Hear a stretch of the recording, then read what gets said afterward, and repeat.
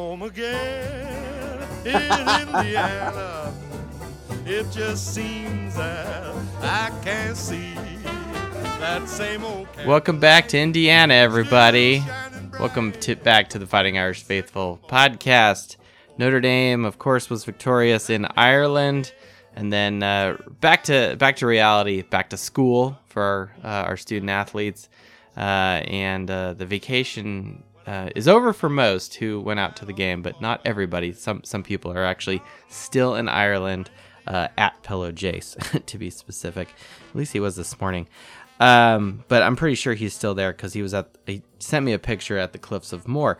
Anyway, thank you everyone for joining us. This is the Fighting Irish Faithful show. This is volume 94. We're creeping in dangerously on that 100, that century mark. Season 4, episode 8, powered by Dos Leprechauns Media. Very happy to make us part of your day, your commute, wherever you're listening to us. Thank you. Check us out on Facebook, on YouTube, all your places, Dos Leprechauns. But the Fighting Irish Faithful show, its podcast is still Spotify, iTunes, and all your podcast places. We haven't quite, we don't have a prenup there on that one. So I am welcomed back to this remote studio here with my co-host Red Snapper 9098. Welcome back, brother. Yeah, I like to think of it as the Orange Couch Satellite Studio. Yes, that's right. Exactly. Is that the couch that I slept on for the family reunion? That is the couch. It's comfy. Don't fall asleep here. We'll throw you lots of questions so you don't fall asleep out there. Well, it's a double chaise put together. It's got, kind of a velour, velvet orange. I went bold. I love it. It's very you, right? Well, and it's not like bright, like, some Muppet character bright orange. It's very tasteful. Like, I think it works. Yeah, so, I love it. Excellent. And to quote the dude, the floor rug ties the whole thing together. The floor rug ties the whole thing together. Is that actually a quote from Big Lebowski? It is. It must be. The rug brought it all together, man. There is another Big Lebowski quote. Which one is it? Oh, it's this one. Here we go. Hey, careful, man. There's a beverage here. That one was legit. Careful, man. There's another one about like Walter, you're an asshole. Oh, this one. Am I wrong? You're not wrong, Walter. You're just an asshole. That sounds like my podcast too, You're not wrong. You're just an asshole. The dude abides. What can I say? The dude abides. All right, enough the shenanigans and malarkey. Although I have a T-shirt, and so does Toddler Irish Faithful has a matching shirt. It says nothing but malarkey and shenanigans. Let's get to some Notre Dame stuff here. Let's not just shoot the shit here. We got 5 Foot Nothing Pod and Coach Parsegian. I say we bring them both on. They're both loyal supporters of the show. And let's talk a little bit about Navy before we get into the title of this show, which is Notre Dame's first FCS game, which is worthy of our discussion. Positive, negative, however people want to take it. I just hope we beat the crap out of them. That's all that really matters to me. But anyway, first and foremost, let's get the formalities going. Yes, we're powered by Scotch and Spreadsheets tonight. We have a Glen Ness Highland single malt Scotch whiskey. We're starting to branch out with the Scotch here. I'm trying to cast a wider net here, kind of like Peter here, like Jesus says, go ahead and throw your net over this side of the boat here. I'm interpreting the message of Christ as to go to the fancier liquor store and get some other whiskeys from Scotland. So let's embrace them all. All right, 5 Foot Nothing Pod and Coach Parsegian. I see you guys are on mute. Well, it's how's that? I knew that was gonna happen. You're both gonna. Welcome back, both of you. Just someone go. Okay, I'll go. You're out of your element, Donnie. How did we miss that one? No, I wanted to jump on now because I actually have to, as I mentioned, I'll be recording my FCS preview tomorrow night down almost to Mexico. I got to leave like 6 a.m, so I'll be on for a little bit here. Are you gonna have like 7 beers before you at said bar at said hotel where you got hooked up last time? Joe, they're free. Like, you are paying for it in a roundabout way. Me personally, out of I listened to your last show, okay, and yes, we had a conversation on the phone, right? Oh, yeah. I'm saying, forget the 5 for nothing. Michael Palkovic not paying a cent for those beers, not even on a roundabout way. Okay, Chris maybe Farmer, your employer kind of is with your room and board. Okay. It's a business. It's so funny. I was in a meeting at work today. Legit meeting with one of our suppliers. We got some new parts and stuff. We're getting up. So legit meeting. But then like some of the guys in the purchasing team, I swear they have more fun. But they're like, "Hey, yeah, are you going?" And they're like, "Hey, you should come too." I'm like, "Dude, there's no way I can convince my boss to go to Arizona with you guys and." Visit the supplier and do this. Like, don't get me wrong, it's a great supplier, it's good business, it's important for the company, but I don't know if I can convince myself, not much less my manager, forget the doc, for a minute here, that it's even remotely possible to do this. And Coach Parsegian must be microwaving popcorn. That's exactly what I was going to ask. It's just... all the beeping, no, I'm getting the oven started. What, you got like Totino's or something? No, Hot fish pockets. sticks. What, fish sticks? Tonight. Yes. On a Tuesday. Look at you. Yes. You're supposed to keep the fish sticks on pause for Friday. But I'm not Catholic. It doesn't matter. That's still what you should do. All right. You're listening to this podcast. That's fine. That's fine. Presbyterians were once Catholic. It's okay. I'm here to be your conscience. It's fine. And this is a Notre Dame football podcast, so I would argue it's also a Catholic podcast. Yay! Look, you do you. All right. I'm just here to say, consider this. Hey, he could be, heating up the fish sticks for Fish Taco Tuesday. So. Oh. Well, Coach, what time zone are you in? Central. Okay, so I'm just wondering what time of the night you guys are clearly closer to each other. Yes, we're both. It's almost 9:00 here. Oh my gosh! All right, I'm going to steer the podcast closer to. Let's recap a little bit of Navy versus Notre Dame. Okay, Notre Dame clearly wins. 39 points. Now, one thing I wanted to discuss in kind of listening to some other people, and yes, I did a recap of myself, right? Okay, sue me. One thing that I really appreciated about this game, and a little bit of retrospect back to the 2012 game where we also kicked Navy's ass. Coach, I'm gonna have to put you on mute if you can't stop your. Go ahead if you need to. All right, there you go. You're distracting me. I'm the one who's usually not distracted. We've got Notre Dame wins by 39 points. Now, what's great about that is national champions on average defeat their opponent by 27 points, and we clearly exceed that by a plus 12. So that's really good. And no, I haven't broken this down by quote good teams versus great teams versus FCS teams or non-Power 5 teams, right? So I haven't done that, but there are a few other things that jumped off the page as well. Notre Dame actually ran the ball less in this game than they did in 2012, which is interesting, but that kind of makes sense because we have a better quarterback, even though we had EG.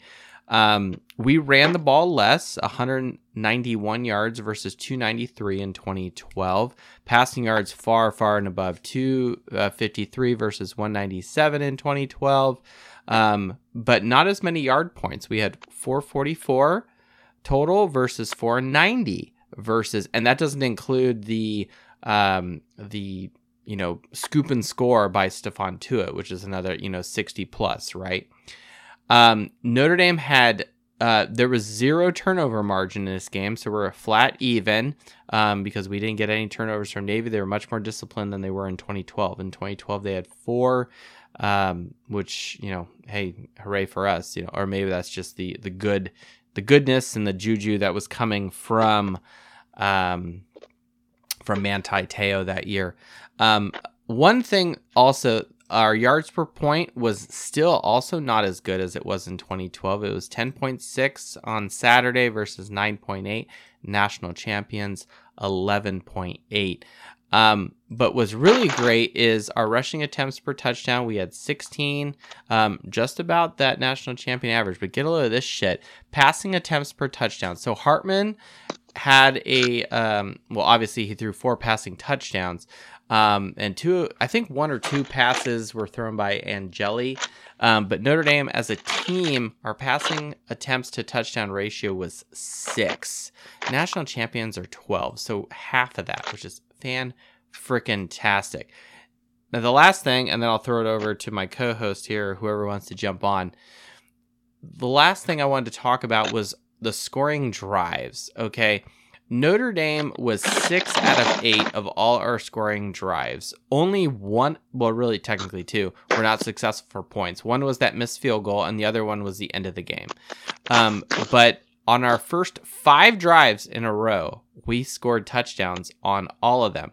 Versus in 2012, our first 3 possessions resulted in touchdowns. We were successful on 75% of all of our drives, resulting in points. In 2012, it was 70%. So a little better. And I think that's something we're really going to pay attention to as the season goes on. How successful are you on drives? We had 0 punts. That's what that means, right?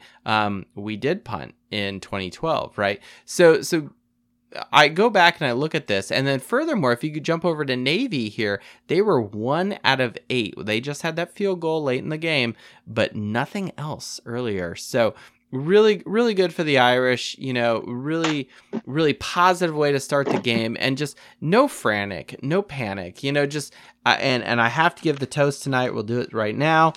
The toast goes to every single coach on the Notre Dame staff. That team looked locked, loaded, ready to go like a well-oiled machine in week 1. On the road amid all the distractions that are out there, the hype, the da-da-da-da, and then, we're in Ireland, and, there's danger of too much Guinness or whatever. Or maybe it's the fact that last week on the show, we had actual Irish whiskey. We'll find out if we suck dog balls versus Tennessee State, but hopefully not. So... Couple of my takeaways from the game. I got home from work, had it recorded, and watched the whole thing beginning to end. Number 1, hashtag RTDB, alive and well. And I think that worked its way in. When you see the run game that they clearly were committed to, the first 2 drives, it definitely opened it up. And that 100%, pounding them. Both running backs, I think Price and Estime, were averaging more than 6 yards a carry, if I remember correct. And that right there was verify that. Estime was 5.9, real close. Price is 6.3. The best actually was Jeremiah Love, 4 carries for 40 yards, averaging 10 a carry. Nice.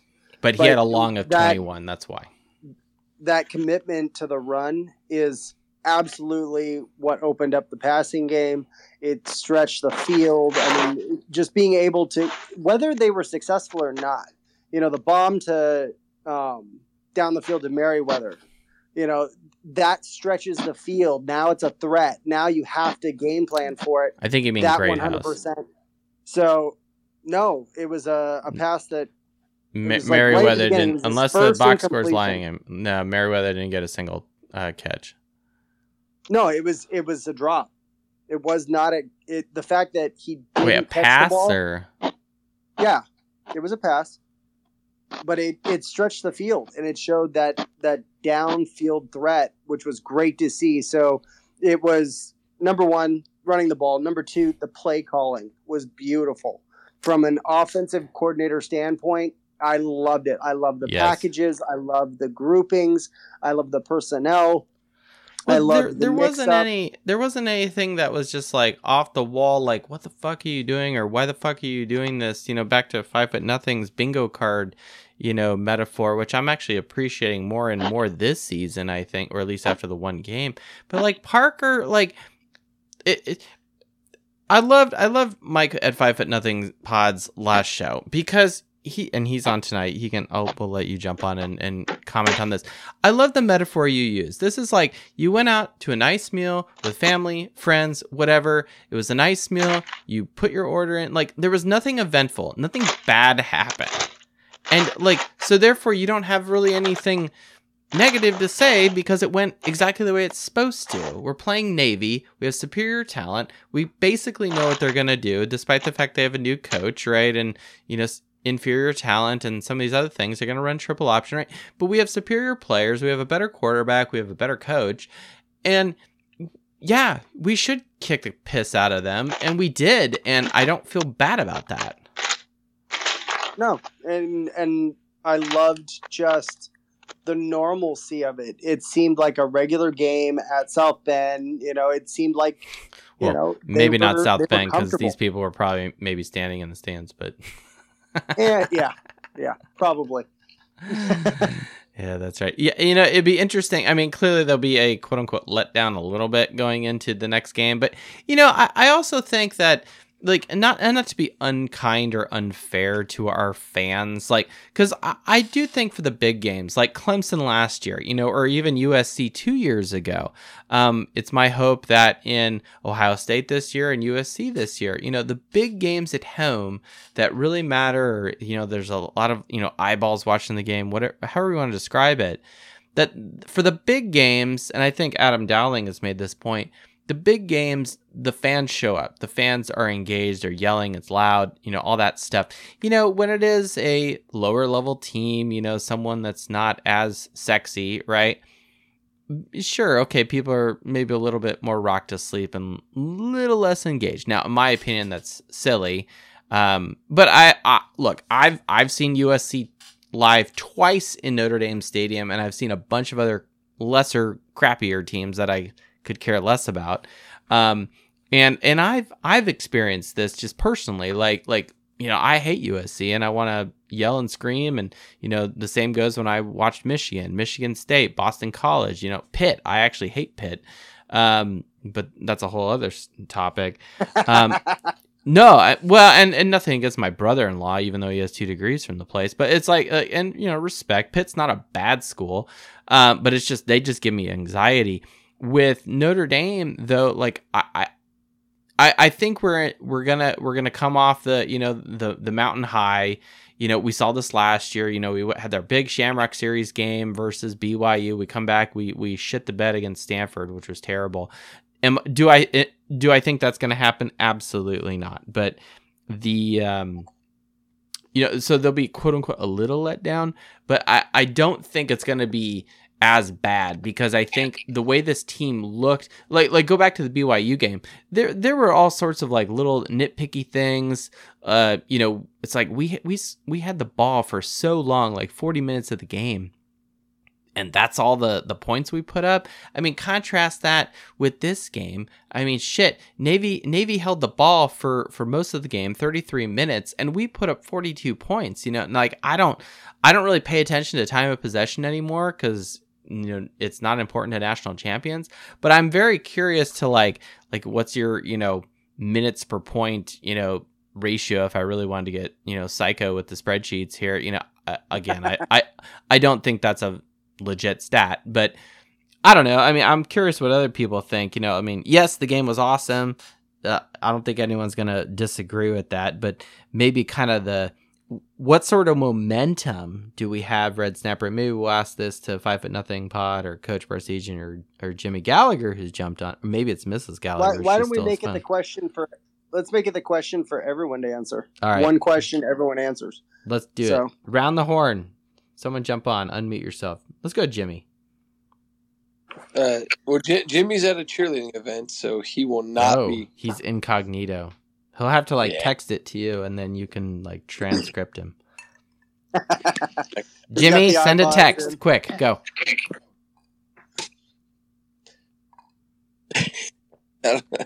We'll see if he gets to me.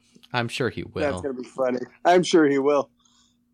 It's hard for me. Jimmy, don't send the text or whatever to me because it's really hard for me to read comments while hosting and the motivation I think we have is just assignment football. Everyone read your keys. Everyone, what is the momentum? Take the good. And if I'm breaking down the film, kind of getting into my coach's head, I'm going to look at who hit their assignments and who missed their assignments and address them at practice this week. This week is going to be kind of remediation for those who missed their assignments and their keys, whether it was blocks, whether it was, an option route for the receiver or whatever, but those who stuck to their assignments, those who missed their assignments, anybody loafing on the backside of the route, whatever. Those are the things I'm going to be looking for.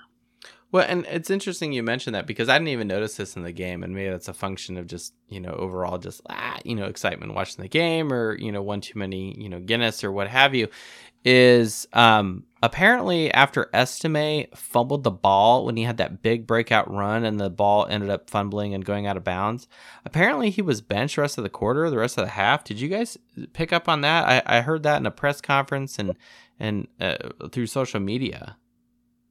I noticed he wasn't out there, but not enough to even address it when I recapped the game, even knowing after the fact that Freeman came out and said, yes, he was benched for the fumbling. He's not above the standard, et cetera, et cetera.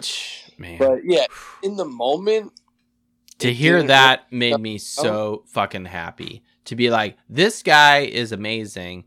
He is going to do great. He had 95 yards, 1 touchdown, right? Hashtag RTDB. We love him.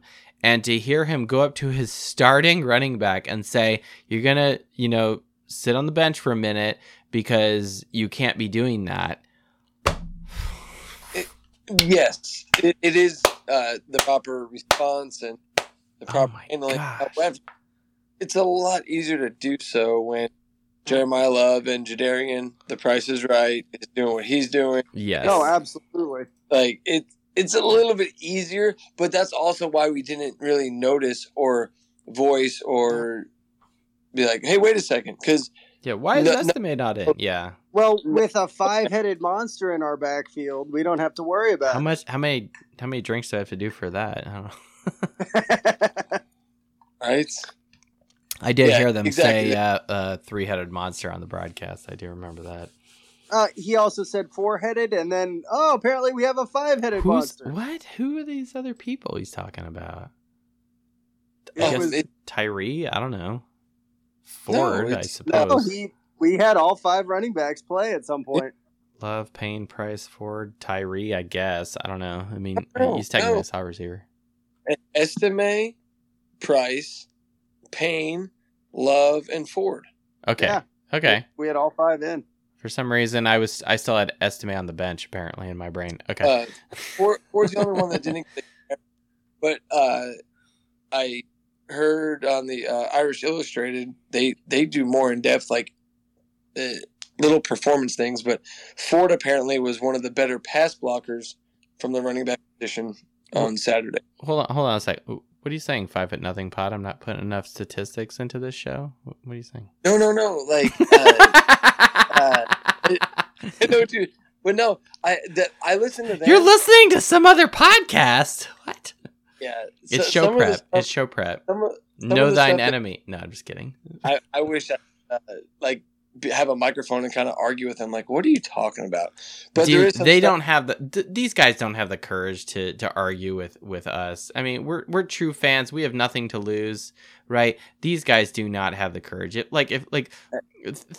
Sorry, I have to go on this rant. And look, I respect any of these guys that do this as a career. Okay, that's your job, right? You're putting food on the table, you're paying your mortgage, what the fuck you're doing. Like, it's cool. All right, I don't care. My concern is that if I have a disagreement with you, and this is social media, which is where you're getting, your super chats from. So, I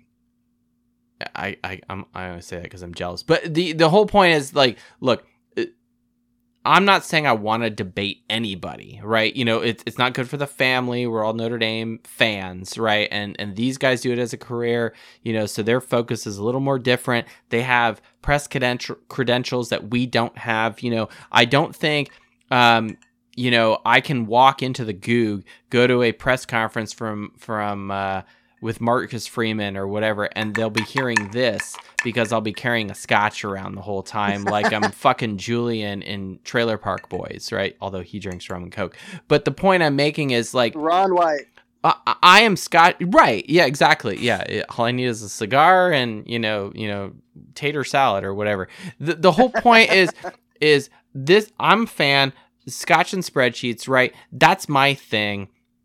These guys do these professionally. Now, my problem is when someone challenges them or brings up a differing opinion. First off, number one, they would never have you or me on their show as guests. Number two. Now, if Irish Illustrated, 1 Foot Down, Irish Breakdown, any of these other guys ever want me to come on the show, I'll probably say yes. No problem. I don't dislike them, but they're not going to do that. Right, because I may fly off the handle or whatever. They think they're good on their own. That's fine. But look, I promote 5 Foot Nothing Pod. We've promoted other people. We've invited other people, and some other people just haven't decided to come on, and that's fine. Jesus loves them too.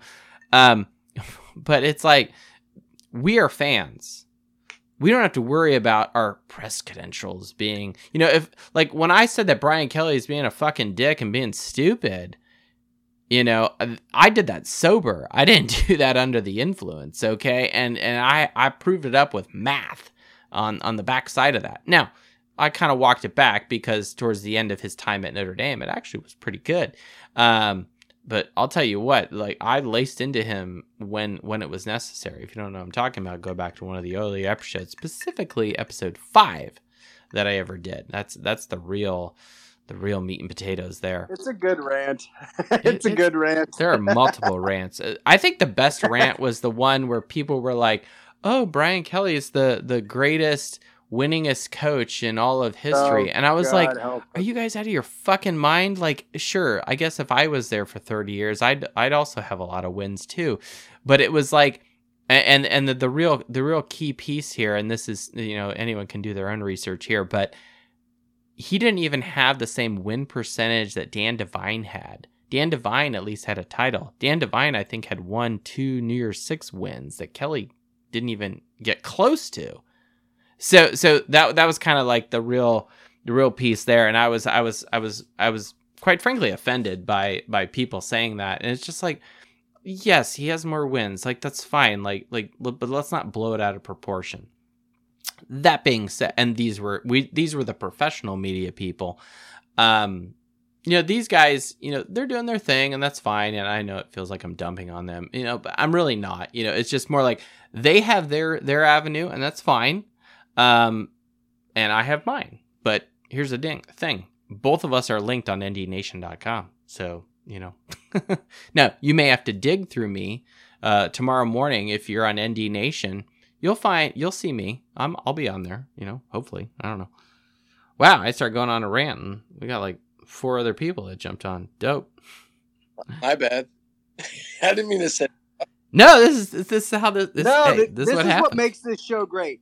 Yeah, what happens? The rants and the raves, because that's what every fan feels. We all have that sign that says, "No, nothing is happening. No one is being assaulted. I'm just a Notre Dame fan sitting out in the front of our yard." Oh my god, that's all of us because we're all screaming at the TV. So, or some people are going to weddings, over the weekend instead of watching Notre Dame. I don't know. Now, if you got married, that's a different story, right? Kev, respect, congratulations to Kev, second Twitter shout out, I guess. I don't know. But the only thing I was like getting at it, everything you said, Joe, is accurate. The access that those guys get just allows, there's a few pieces of information that we wouldn't otherwise have. But when it comes to facts, I like those guys for that. When it comes to opinion, I feel like it gets very skewed. Like you said, Brian Kelly's the winningest coach, but except that he won nothing that matters. So I mean, if I had the same, like it's a math problem, right? It's a time thing, right? Like if I had as much time, quote unquote, to devote to this podcast or looking at the data in the spreadsheets, quite frankly, no disrespect to you guys, but I'd probably in the fucking sports book of the local casino here. I desperately mean that because, and not to go too much on a rant here, but like I threw my knowledge of what I kind of throw out at you guys and applied it to my what was it? We had a bowl pick'em at the end of the year. So at the beginning of the year, everything's a little, foggy. But at the end of the year, the stats kind of start, making their way out, and you start learning some things about and some trends, right? About how teams win games. And I was very neutral. I was very unbiased, and whatever the math and the data came out with the algorithm is what happened. And over 60% of all my picks were right. And I'll tell you what, you go into any casino and you have 60% odds on any game, you go all in. Just saying. That because you have the advantage over the house there. Now, I don't do that. I have a different career. It is a little math-based. And that's fine. I actually love my job. I'm not here to complain. Let's move on. I feel like I'm just I was going to ranty. steer it back to the motivation going into this week. Let's get back to that. Yeah. After Notre Dame's large win, because it is a large win, 39 points. I want to hear from 5-0 Pod and Coach Barsegian. And let's jump through everybody. I see Brandon Fry. I see ND Fanatics, Jason Lynch. By all means, let's go real quick through everybody here. Your reaction, what's the big takeaway from the Navy game? The motivation, to answer the motivation question, the motivation point this weekend is it's just clean football. Like we just, I don't think it should be anything. This is a very much do your job and you'll win by 40 type of game, right? And just don't try to get cute. Don't try to get just like I was saying, assignment football. Yeah, exactly. And as far as Navy, something else I had heard, I saw on Twitter and heard on a podcast that Hartman should have been pulled sooner. You got to pull Hartman sooner. You got to get in jelly reps. Timeout. That was Hartman's first game ever in a Notre Dame uniform. Mm-hmm. Maybe let's let him play a little bit longer, because it's not like he's a fourth-year guy who's been in the program. And all right, you still got to get Hartman comfortable with the receivers, with the offense, with all. Like, what are we talking about? We're going on a Heisman march, baby. You want to pump those stats, and we start game one with a good foundation. All right. Well, and look, he's responsible for 18, 19 receptions for his receivers. Okay, how many passes has he thrown to Greathouse and he's only been there 1 year, and Flores, right? But Jaden Thomas, Colsey, Tyree, Estime, these guys have been in the program a few years, right? And none of them had more than 4. Thomas actually had the most with 4 catches. Okay. So I'm hearing what 5-0 Pod's saying. It's like, he spread the ball very equally throughout his receivers. Correct, and it's also like it shows uniform distribution, but it also shows like just yes, he does practice, right? But we're not talking about practice. We're talking about game experience and game things. So 5-0 and what Pod. That speaks to me is he's reading his progressions. He's finding the open guy based on what the defense is giving him. To get through his progressions, one of the biggest things that we have lacked as a quarterback skill for the past couple of seasons is reading your progressions and reading the defense. And that, to me, was literally jumping off the screen last weekend. Here's one thing I want to say. I'm going to throw it back to 5-0 Pod and get on with the question. But you teed me up here. You're talking about going through progressions. Hartman, was 19 of 23. Okay, so 4 incomplete passes. How many of those were quote unquote thrown out of bounds?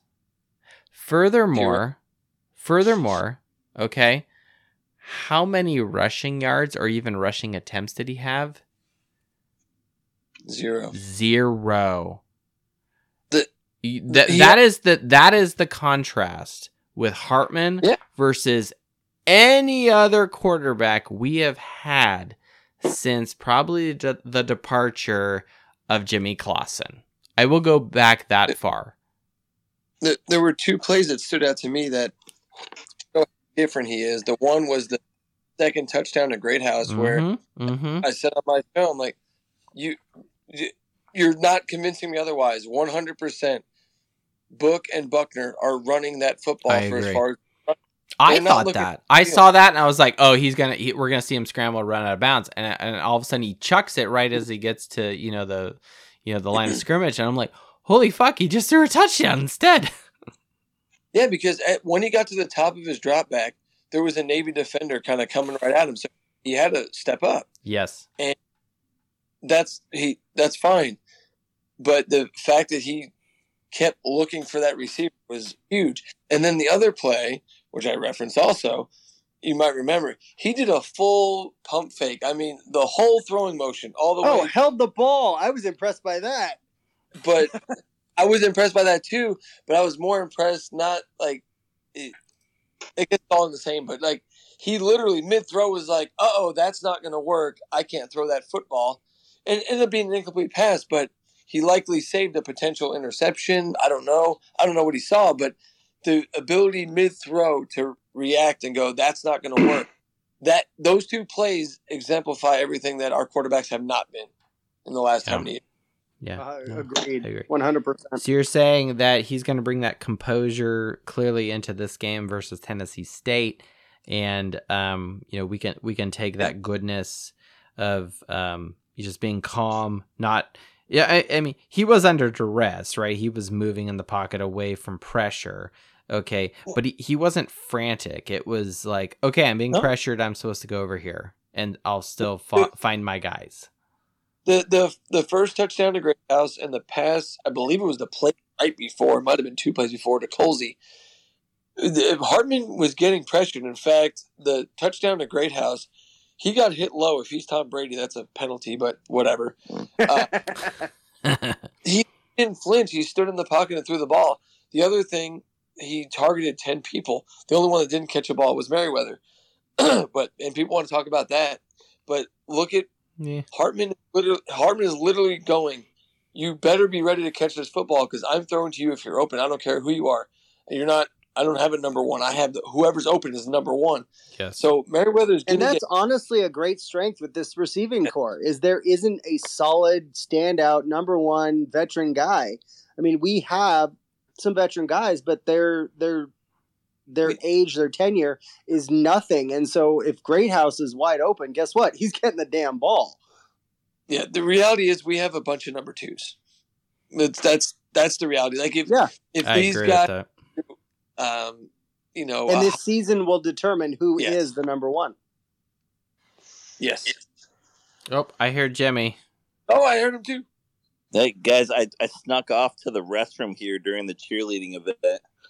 I've been listening the whole time. I've been texting Paul and probably bugging the crap out of him, but I just wanted to jump in here and say, absolutely right. I think the depth chart's going to figure itself out next week, but I loved seeing Jared Parker. He hates bingo, right? He spread the ball around. We ran the ball, moved the ball. We're going to see less targets as the season progresses.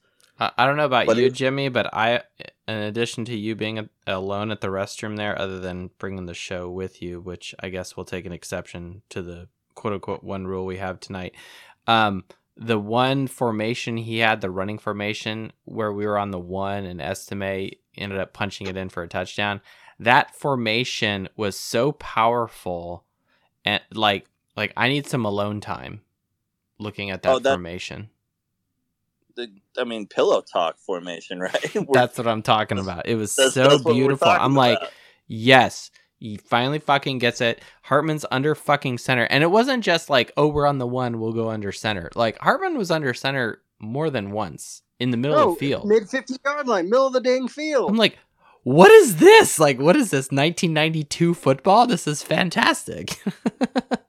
Hartman's experience showed and shined throughout that game, and I'm happy to have him, but I think that he'll be right there at the Heisman race at the end of the year. But I think he's just so composed. We won't see a lot of worry. and we're going to see a lot of backup reps. And I hope that we do, because we know that this is a rental for 1 year. Jimmy, I got a question. Are you planning to grow out your beard like Sam Hartman as well?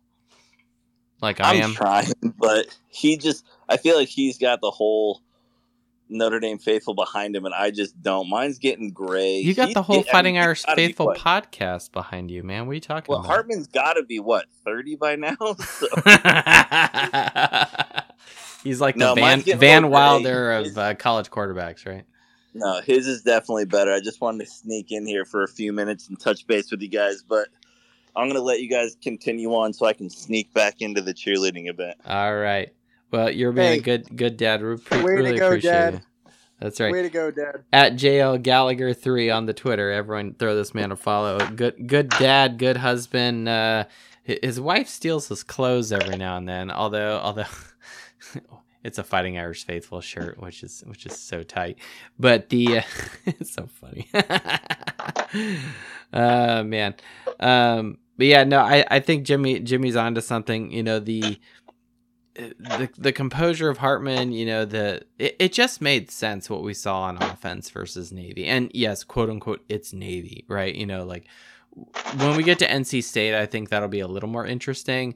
But I mean, I also think of it like, look, other teams that quote unquote go far in their season or do well or whatever, you know, we don't have to have Murderer's Row, right? We already have a pretty decent schedule. Okay, if we start out with the first 3, 4, 5, however many games it is before the Ohio State game, before it gets quote unquote really serious, I think that's okay. You know, it allows, you know, our team to kind of work up to things, allows us to, you know, just kind of feel things out, get to know each other, perfect our craft. And then we start, you know, going in and we play a good team. We have a little more confidence. We're a little more familiar with the playbook or our reads, and just, you know, I think it just solidifies the team. And you know, time will tell whether the way the schedule is worked out this year is, and I mean, let's face it, these schedules are worked out years in advance, right? So, you know, we didn't know we would have Sam Hartman, you know, 3 years ago, probably, whenever this schedule was put together, right? So I think that's a fortunate thing for this team, this halfway decent, you know, and very young receiving core that we have. And then it's so great that we have, I mean, any one of these guys can be a breakout, you know, from Colsey to Greathouse to Thomas. I'd love to see different breakouts in different games, because, okay, you're going to be watching film. You're going to try to key in on somebody. You know, you're going to bracket Greathouse every once in a while, you know, and then it's going to leave Colsey open. It's going to leave Thomas open. Yep. Hopefully, you know, Merriweather catches a ball, you know, those kinds of things. I think it's going to become, if we're going to have a 5-headed monster in the backfield, we might as well have a 5-headed monster, you know. No, I don't think you're wrong at all, Red Snapper. All right, let's jump over to Coach Barsigian. Coach, what is one of your takeaways? What do you think from the this motivation game? should be going into this week? Well, I think this week will be a heck of a lot more of the same that we saw this past Saturday. It's an FCS school. And it's an FCS school that is not North Dakota State. So right. It's going to be a cakewalk. It's not going to be Marshall. It's going to be a cakewalk. And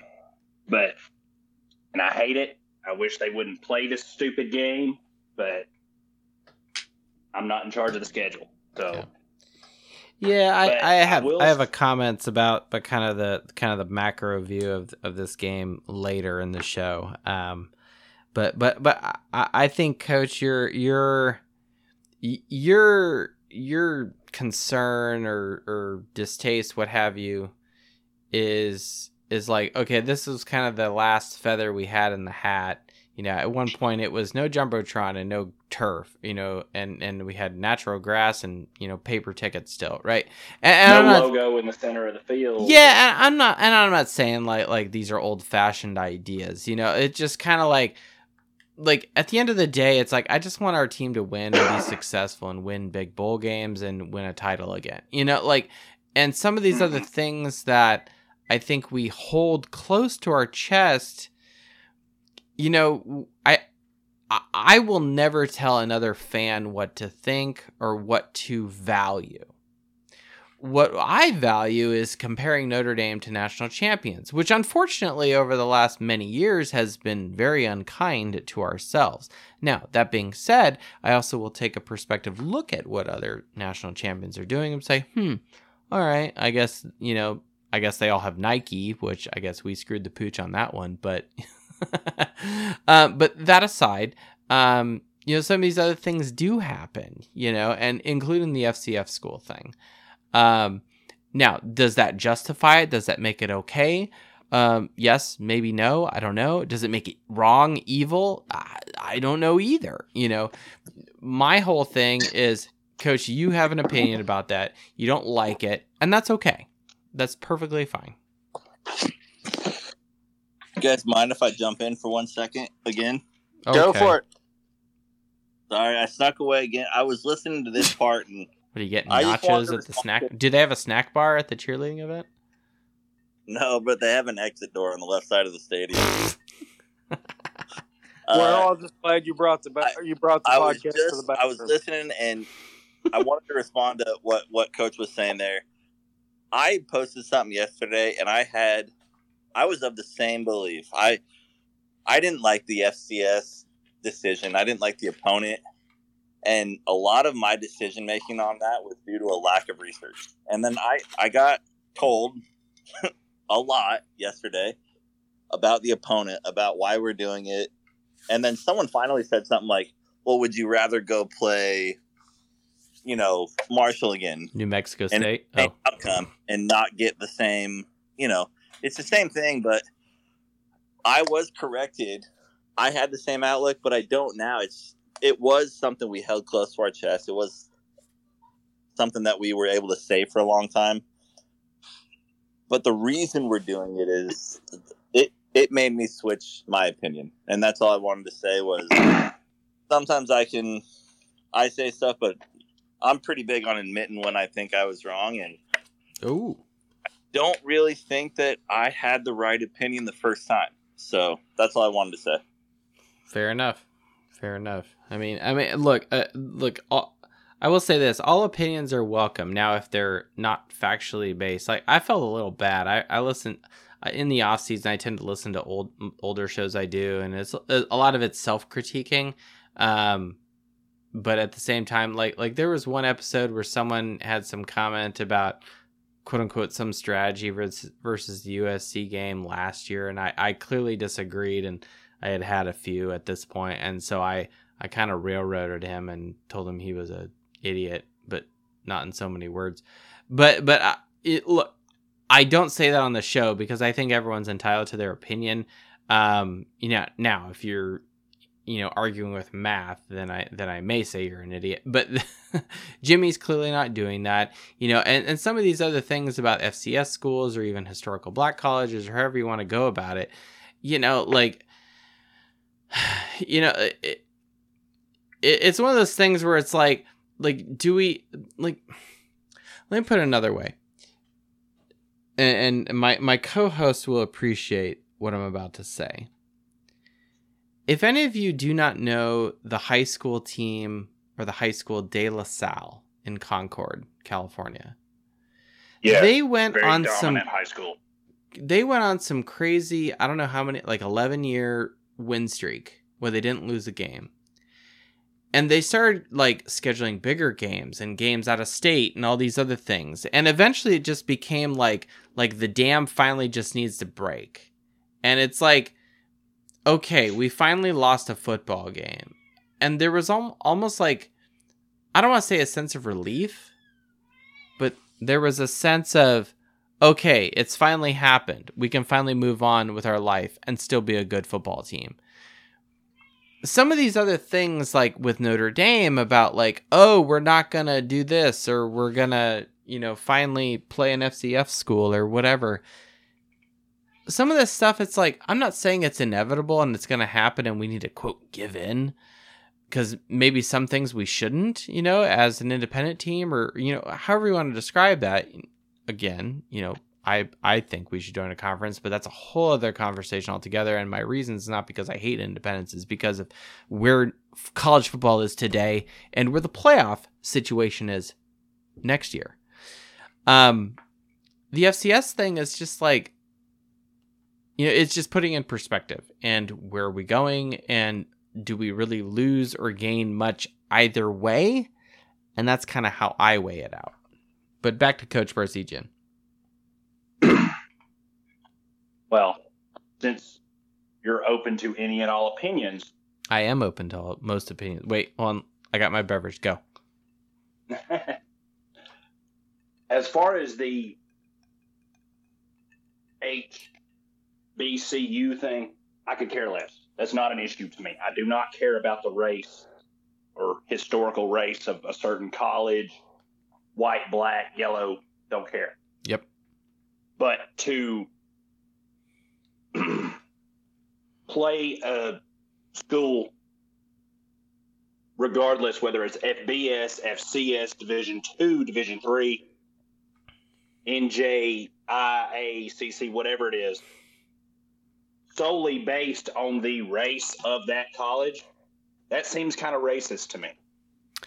Yeah, and I don't know if that's necessarily what Notre Dame is getting at, or if that's It's not. And I don't think it is. And I'm not saying that's what you're saying. And is it a response to quote unquote current events, quote unquote, over the last couple of years? I don't know. And to me, that's irrelevant. Wouldn't shock me. Well, I agree. I'm not disagreeing with you, right? But my whole point is like, look, if you're gonna do it, like I've said this about us playing Navy. If you're gonna play an FCS school, play North Dakota State, play South Dakota, right? Play somebody worth a crap.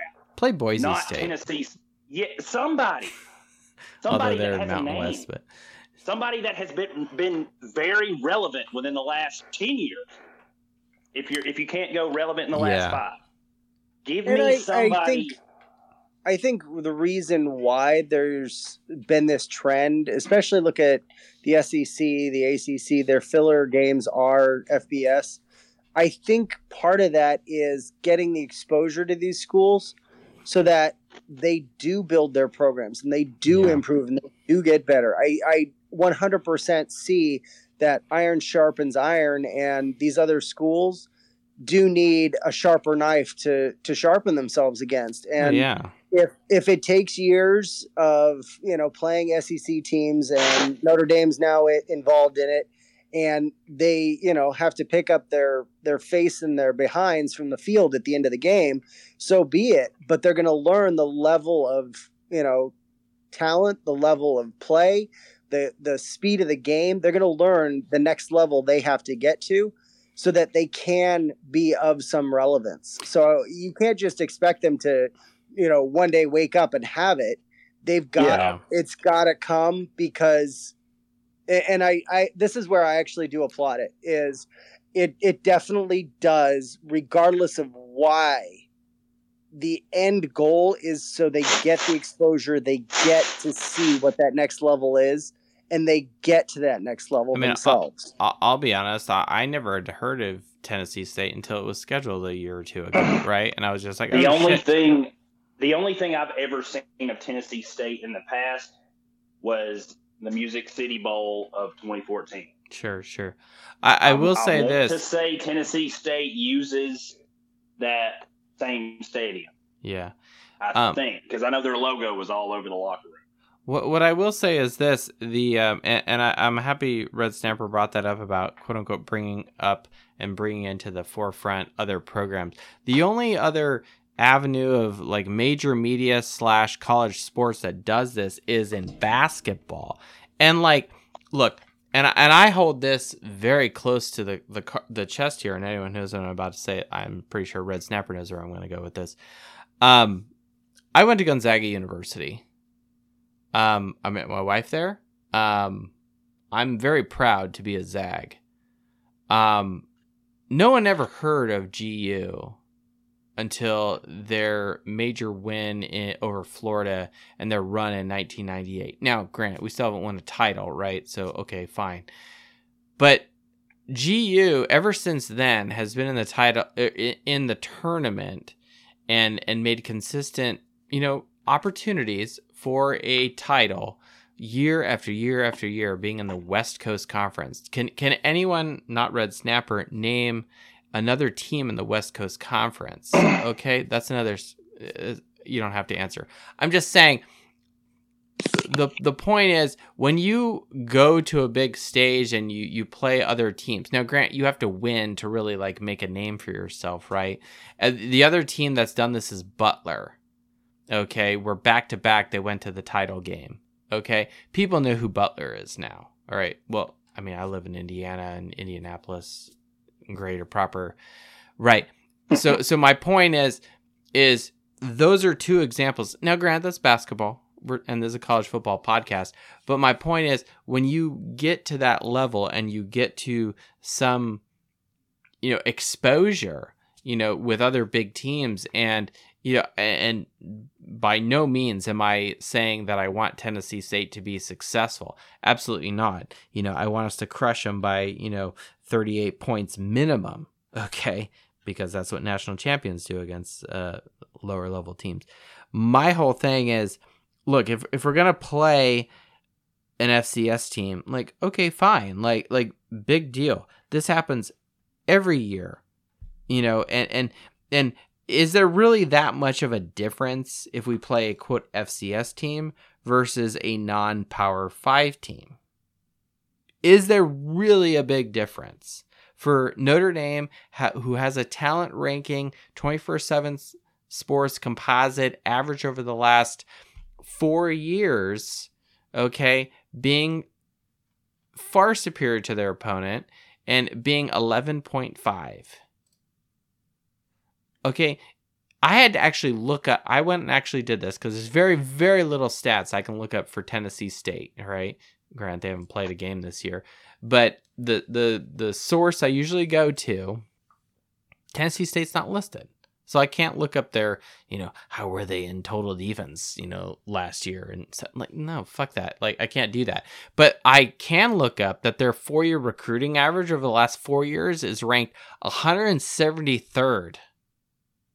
Not good. Notre Dame's 11.5. Like, we thought Navy was bad, right? This is 173.3. Okay? So now, back to Coach Parseghian and his comments about maybe why he doesn't, quote, like it. It may be because it makes garbage football. It's not entertaining. It's not competitive. We're buying a win. It feels more like charity. However you want to describe it. Okay, it's not interesting football, which is why we also criticize Michigan, Alabama, and some of these other teams that play, Bethane Cookman and Furman and Citadel, right? But shit, we played Navy last week. All right, we don't have to play them. We do from historical and because, when in doubt, tradition at Notre Dame, that's fine. But, we've played Bowling Green. We're playing, who are we playing next week? I mean, I guess we got NC State and Western Michigan, Central Michigan. Like, it's bad. I don't even know who are playing coming down the pipe here, right? That are not ACC schools. Well, I like the responsibility it puts on the coaching staff, that it is, and that's why it's my motivation for the week for the team, is assignment football. The game of football doesn't change. So this is the game where you refine your ability to read your keys.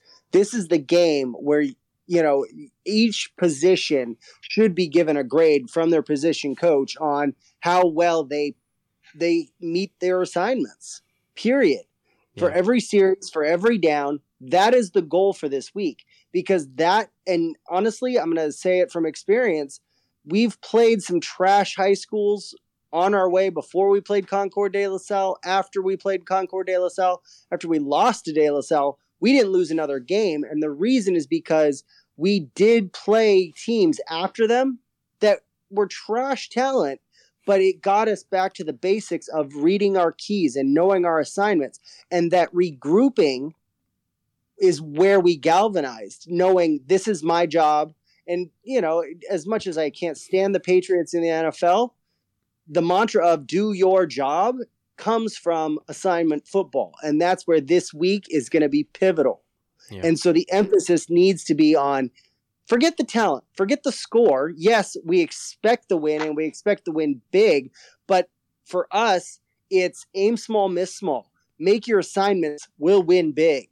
So the grading is going to be on your assignments. Are you making the right calls if you're an offensive line and they shift? Are you getting into the right coverages as a defense? Are you stunting correctly? Correct timing? All of those things that we need to do. Those are the things that this week is going to be pivotal if we want to make a run, if we're going to be ready for Ohio State in 3 weeks. Red Snapper, are you saying this is kind of more like an ego check thing? Like, okay, everyone knows logically and in the back of their mind that we are, quote, a better team than Tennessee State. But is this an ego check thing where it's like, you're not here to flaunt your ego and to just puff out your chest and be like, oh, we're Notre Dame, we're hot shit, and we've got great talent, and you're, quite frankly, do not have good talent. Is this more of like an ego check thing where it's just like, this is where the coaches just need to, you know, hold their players accountable to the Notre Dame standard?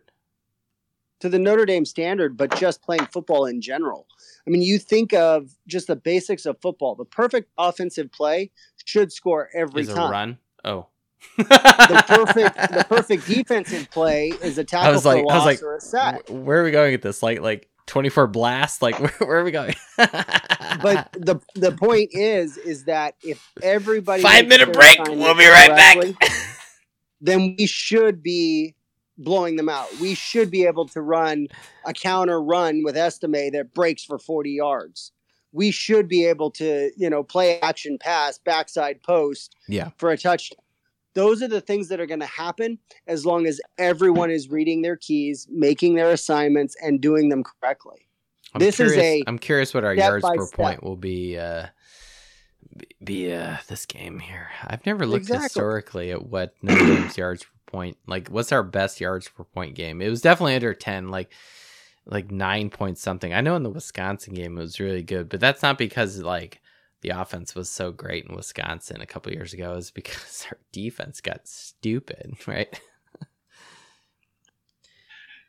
Well, I didn't mean to open an entire can of worms. No, it's okay. Look, Coach, this is how the show goes, and you know, wherever it goes, and quite frankly, like a lot of people are thinking about this stuff. They're like, why are we playing Tennessee State? You know, is this just like some PR stunt by Notre Dame? And, you know, we're trying to like appear to be a nice place, or, you know, however you want to describe it. Like, everyone is thinking this, right? We have the balls on this podcast to actually call it out, right? Look, Notre Dame, we're playing a historical black college, right? That's great. You know, like, wow, you know, Notre Dame's first FCS game is against an HBC. Wonderful. Like, who cares? Like, this happens all the time with other schools, right? You know, I never even knew what a historical black college until one of my classmates from high school said that he was going to Howard. I'm like, where the hell is that? And he's like, it's a historical black college. And I'm like, huh? And I'm like, wait, what? And I had to like do some research, and so I was just quiet and listened. But it's like, okay, like, that's happening. Fine. Like, whatever. And so then when I met another person later in life, and he's like, oh yeah, I went to Morehouse College. I'm like, oh, okay, I know what that is. And then I think I had mentioned this before, probably at the beginning of 2 years ago, when we opened up against Florida State. Do people know that Bobby Bowden coached at Furman for many, many years? Right? That's not a historical black college. I'm just saying, like, look, this is not an uncommon thing, and maybe it's just like Notre Dame's finally, like, their fan base, or just, okay, we're playing an FCS team. Who cares? That's kind of really where I'm going with this. I don't care. I don't care. I appreciate the can of worms. The can of worms gets the topic that's on all of our mind, just like you said. Get it out there. Out Who into the cares? open. Fine. It's not an issue anymore. We finally did it. Great. Move on. Let's actually go beat a team that fucking matters. Okay? Well, And that's again, where the coaching staff for this week is pivotal. How good are our coaches focusing this team on assignment football? well, here's part of, other than just tradition aspect, this is the primary part why I don't like it. Appalachian State, 07. Louisiana Monroe, 07. North Dakota State in general. When's the last time they lost to a FBS opponent? Question marks. I have no idea. I don't know. I'd have to look that up. Exactly my point. That's why it concerns me. Because Notre Dame has that habit. You think Tulsa in 2010, Marshall last year, Notre Dame has that habit. Hold on a second. Stubbing their toe against Coach, an can I inferior interrupt real quick? With all due respect, and you're not wrong, right? We have shit the bed against teams that we should have beaten, we didn't. You know, I was at the Tulsa game, right? Dane Chris was our quarterback. He was totally peeing down a leg. That was the game he got injured, and Reese came in. It was so bad. Okay, I was in the stands listening to Tulsa fans shout "Golden Hurricane" behind me, and it was terrible.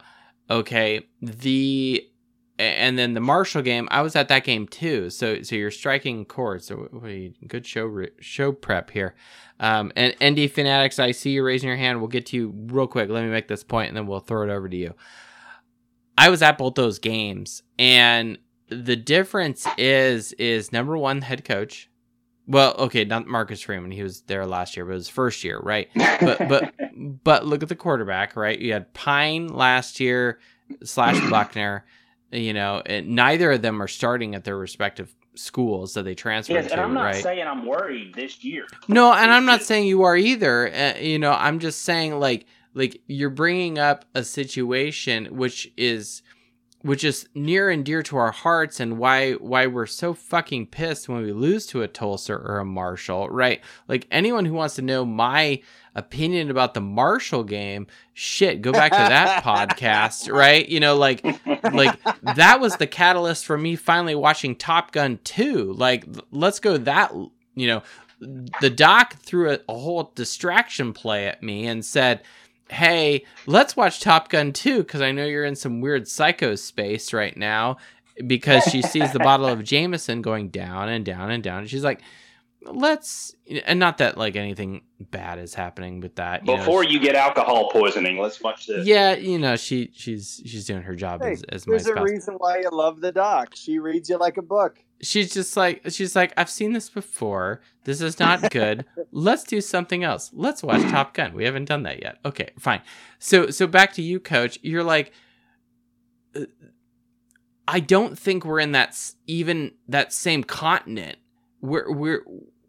Our coach he benched Estime. He has the balls to basically tell his starting, like this is what Nick Saban did to Jalen Hurts in the national title game. He benched his starting quarterback and put Tua Tagovailoa in, and then they ended up winning the fucking game.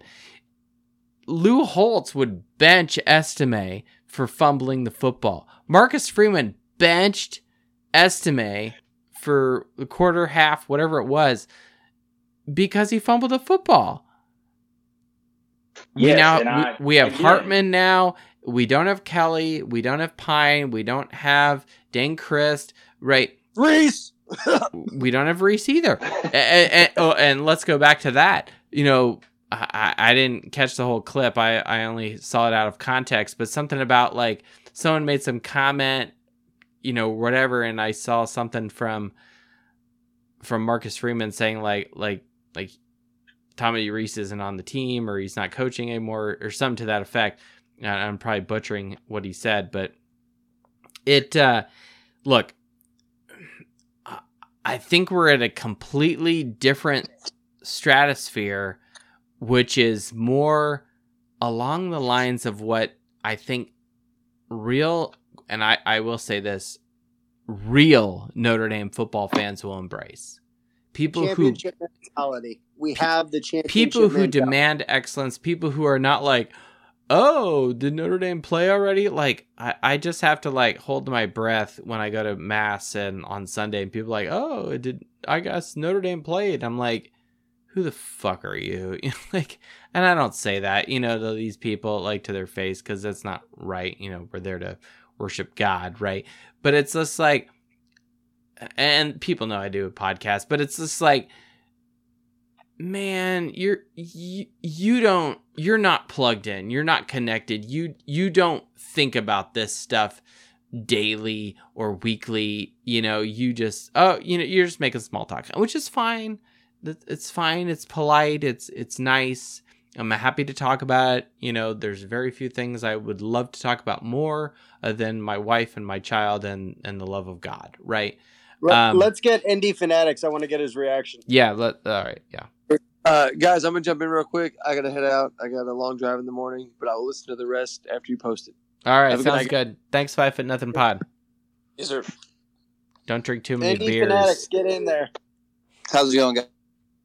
Doing great, man. How are you? Yo, I'm sure there's 10 topics you want to talk about, man. Go for it. Well, I think I'm just going to keep playing on this FCS topic. Georgia opens up the season with Tennessee Martin. Georgia then plays Ball State. Alabama opens up the season with Middle Tennessee. Now, Tennessee. We played Ball State and we won by barely any points, right? Alabama opens up with Middle Tennessee. Now, granted, Middle Tennessee's FBS. They've beaten Maryland, I think, twice in the last 10 years. Oh. But, I was going to say, they're not on my list of historical black colleges, are they? No, they're FBS. But the point I'm trying to get at here, like some have already said, is you have to basically get to game speed and practice early on in the season before you start hitting juggernauts.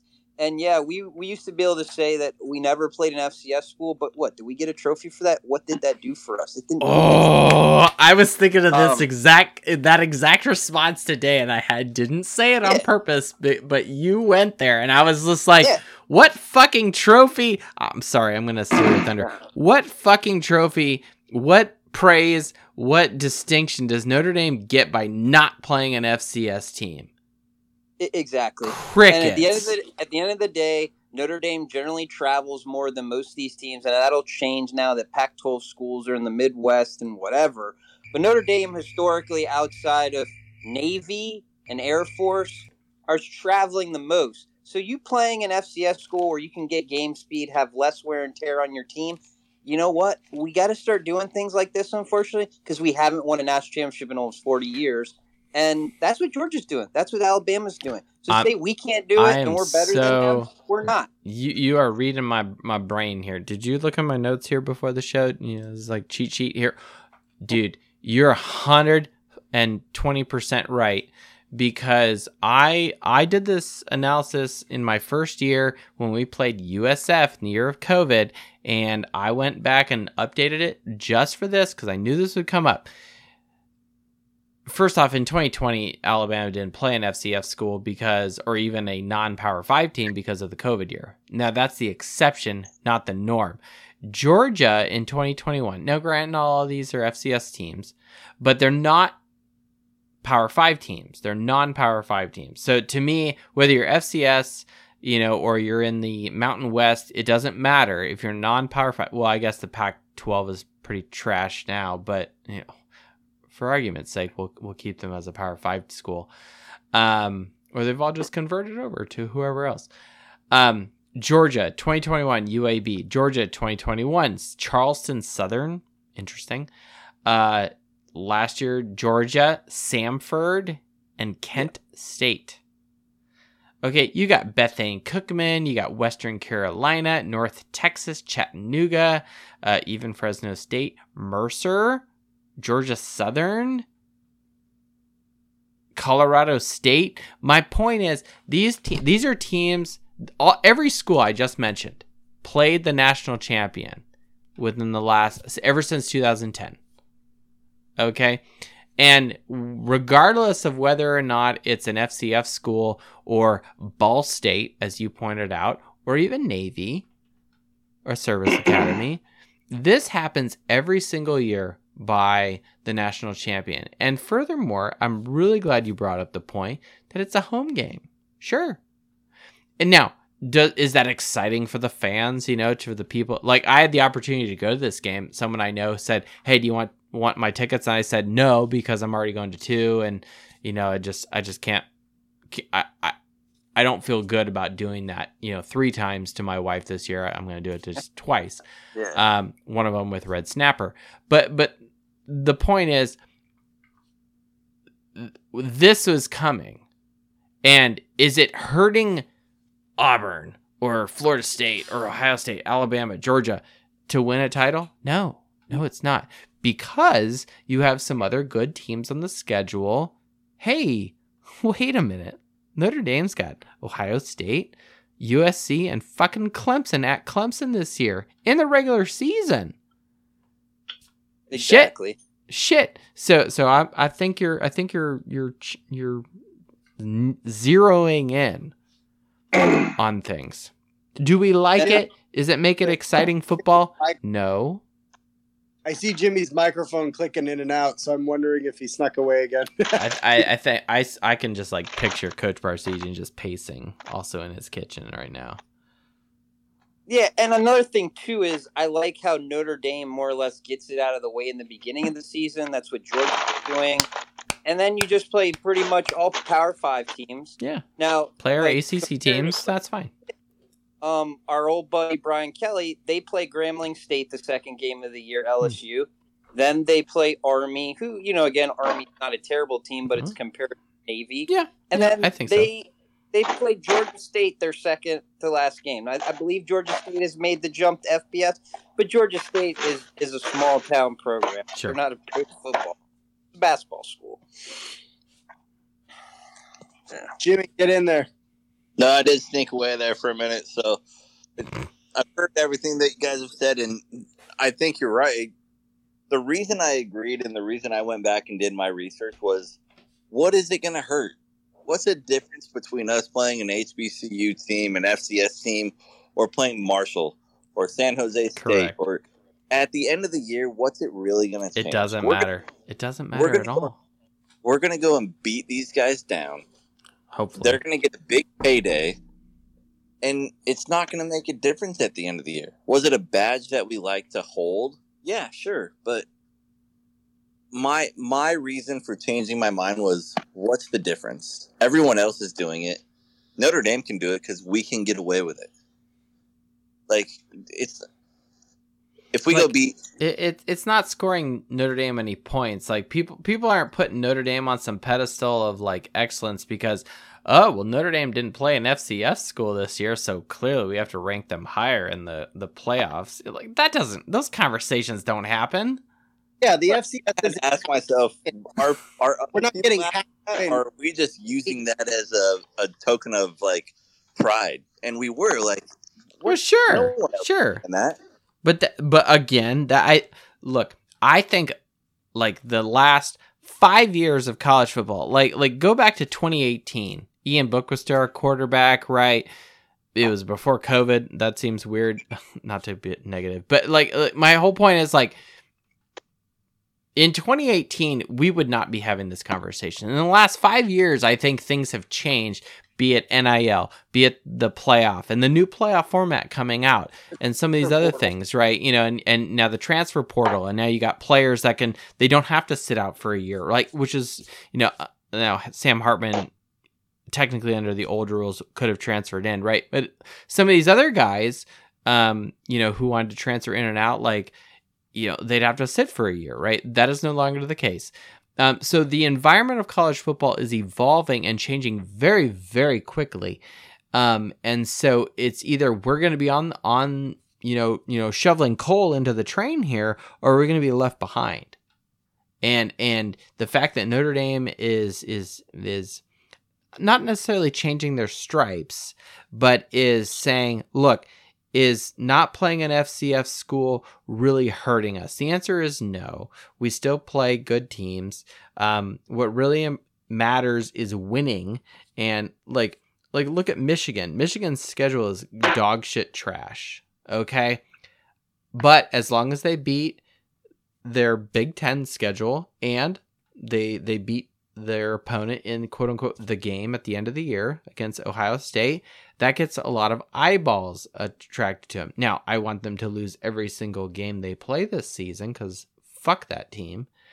Again, that doesn't happen, right? And you know, Michigan has done halfway decent the last few years. Going forward for Notre Dame, if they are halfway decent and clearly don't lose to games they shouldn't lose and make out very well or, you know, play above the rim against the quote unquote good and hard teams that everyone knows that Clemson's a hard team. USC's got a good roster and a very good coach, despite the fact that they can't play defense over at USC and Caleb Williams, right? You know, and then we got Ohio State, you know, like I feel much more confident going forward against these other quote good teams. And then the cards and the chips will fall where they may with the lower level teams, but you must impose your will against them. You must beat them out. You must do well. You must score 38 points in excess over these teams. You know, I was going to say this later, but since we're talking about it, you know, ever since 2010, you know, the Auburn year when they won the title, the average score of a non-Power 5 team national champion versus, you know, the national champion here, the average score was 48-10. So I'm coming out and saying, look, if Notre Dame does just the average delta of that, a 38 point, you know, 39, 40 point margin, which is basically what we had last week versus Navy, I'm okay with that. That seems on pace statistically with what these other teams have done. If it's in excess of 38 points, I'm happy. Now, am I going to be disappointed? No, I'm going to be happy if we win the game. Do I want it to be a struggle? Of course not. But it is what it is. That would be a good problem to have if we miss playoffs because our strength of schedule is the thing that things us. And how often has the committee really compared strength of schedule, right? It seems a lot of circular logic. What's your record? Who did you play and how much did you win by? Yeah, they care about, like, did you beat good teams that run your schedule? And now that's a little subjective when you define a quote good team, but at the same time, like, just win, create the argument for strength. Just win. Right just now, win. Let's have the record to get us to the point where they do actually have to create the problem that is strength of schedule, and that only happens when we stack wins. So let's stack the wins because it's not half a win. It's not, okay, we played FBS for a historically black college and now it's half a win. No, it is a win. Yeah. So let's stack them and let's build the schedule and move forward.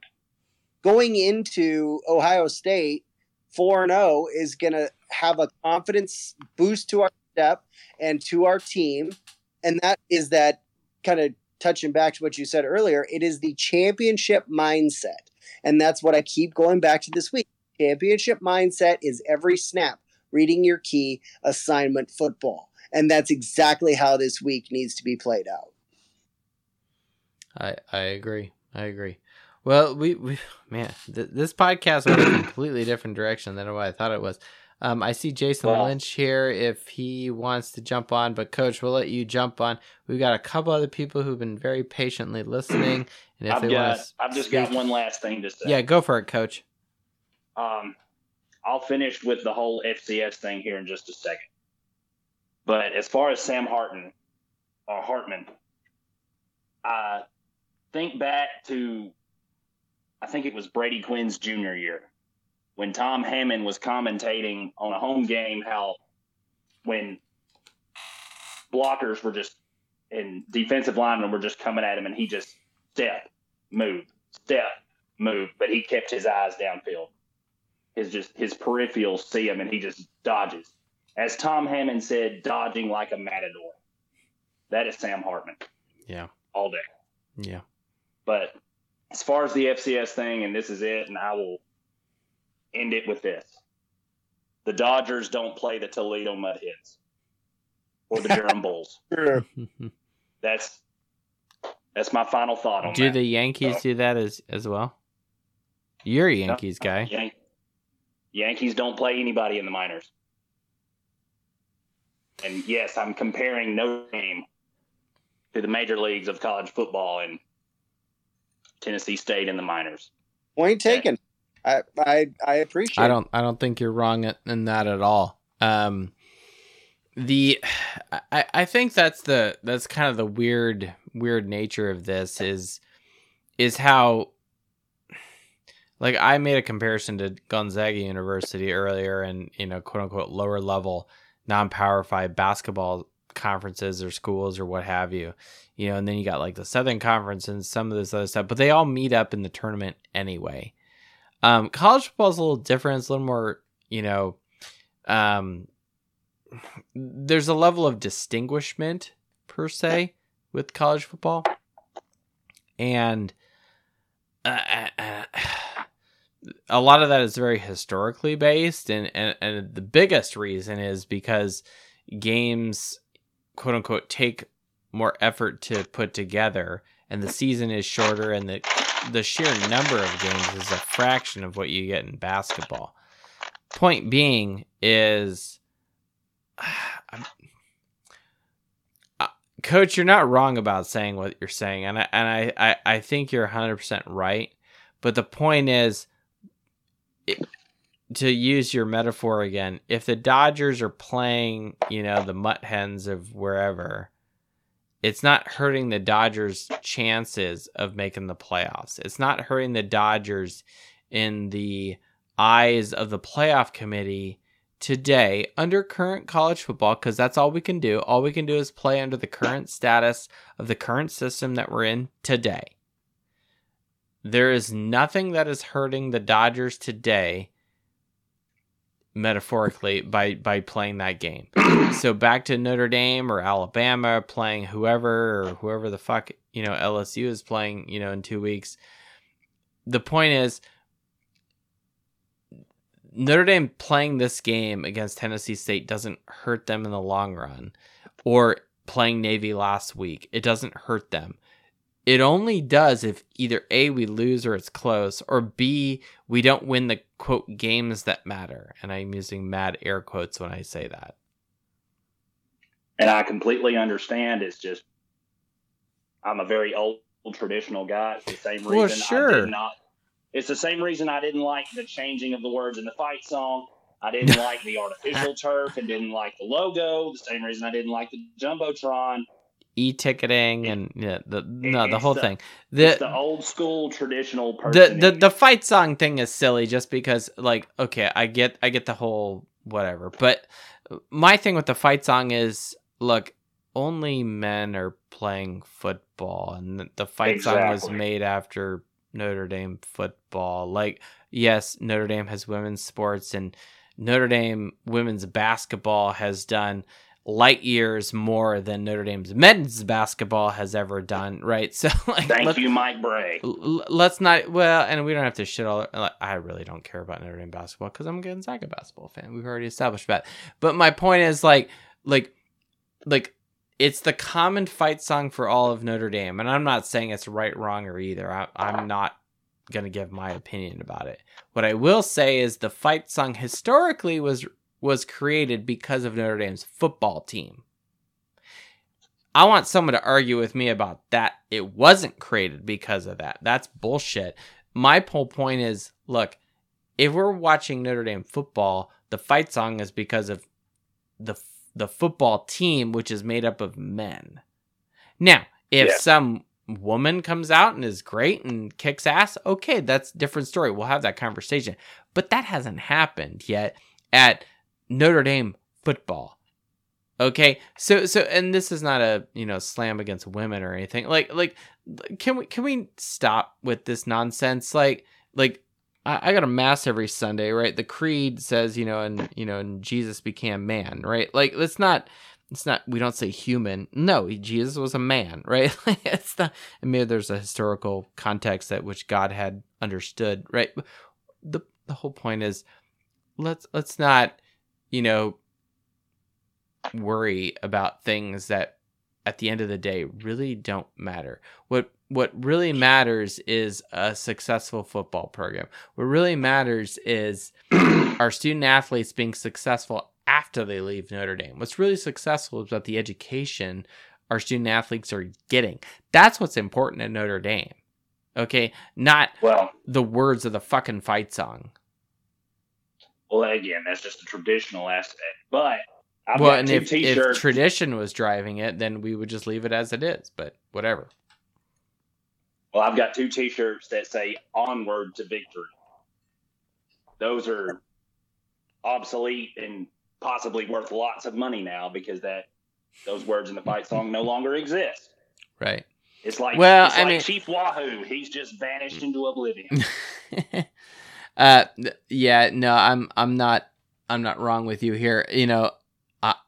I've got the fight song on the wall here at the studio, and it says, "Old Notre Dame will win overall while her loyal sons are marching onward to victory." So that's staying up in the podcast studio because Notre Dame's football team is made up of men. Her loyal sons are ladies' loyal sons. And interesting tidbit.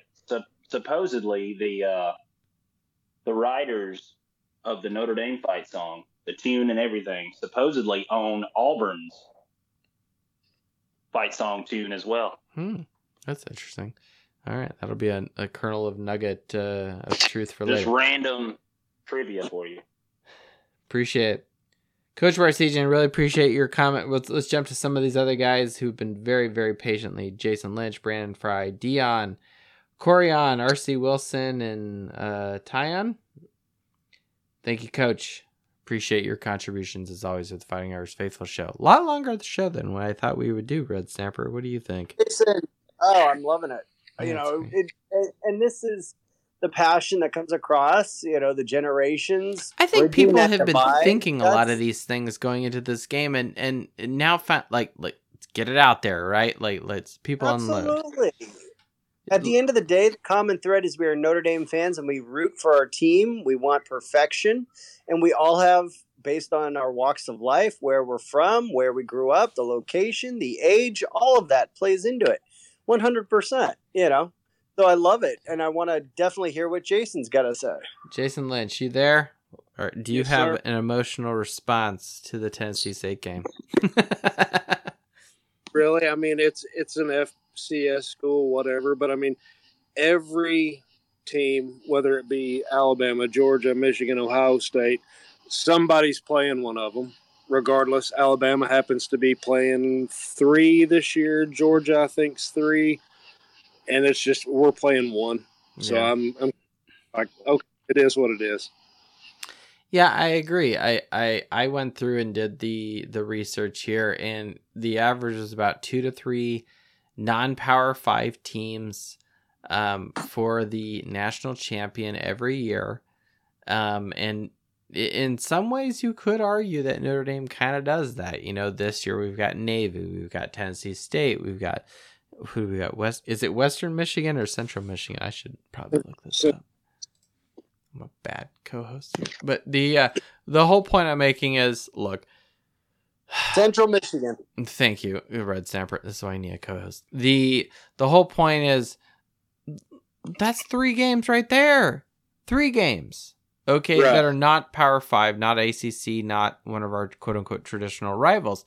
And I think you're hitting on the head. Like, look, everyone's fucking doing this. Like, just because it's labeled FCS, which is more of a conference thing, quite frankly, right? Or let's back the bus up. Would anyone be bitching and moaning if we were playing Liberty? Maybe, I don't know. Even though they're independent, whatever. Yeah, but they're not FCS. Like, it's just words. It's just a name. It's just an acronym. Who cares? Are we playing football Saturday? Pardon? Are we playing football on Saturday? We are playing football on Saturday, and we're excited. Are we doing a post game on Saturday? Hell yeah, we're doing a post game. Regardless of our opponent, aren't we trying to win? That's the ultimate. Exactly. So I don't care who you are on the other side of the field, I'm going to beat you. That is the mentality of going into this week. And that starts with, and I'm going to harp again, every snap, reading your key, assignment football. That is what this week is about. That's what Central Michigan's going to be about, ironically, right before Ohio State. So I'm sorry. I like the FCS. I like the fact that it puts the onus on the coaches to really coach our guys up in the moment. And if we're going to go 1 week at a time, as you know, Marcus Freeman has kind of coined for this year, one game at a time, one snap at a time. If you're going to boil it down, one key at a time. You win your play by doing your job. That is what this week is about. That is ultimately how Alabama, I guarantee you, treats these games against FCS schools. How Georgia, Michigan, Ohio State treats these games against FCS schools. It is an elevated practice that gets a win. It's an elevated practice that gets a win, and I'll take it. And the whole premise of this podcast is the national champions do what they do and be who they are. Well, if they're playing FCS schools, there is something in that they are definitely drawing from those games that is helping them win championships. So from a traditional standpoint, you know, even ND Fanatic said, what do we get for it? There's no trophy. There's no, star on the helmet. There's nothing that we get for not having an FCS school. More importantly, if everybody else who's winning national champions is playing an average of 2+, they're getting something out of this. It's called a freaking win, and the breakdown of assignment football week after week that they play them. So I honestly see this as a huge win for the team because it creates and it harbors and it encourages the championship mindset that Alabama, Georgia, and these other teams have had for the last 5 years. And I agree with you, Red Snapper. And one thing to tack on to that is if you are playing a quote unquote lower level team that you should dominate and you're buying a win, fine.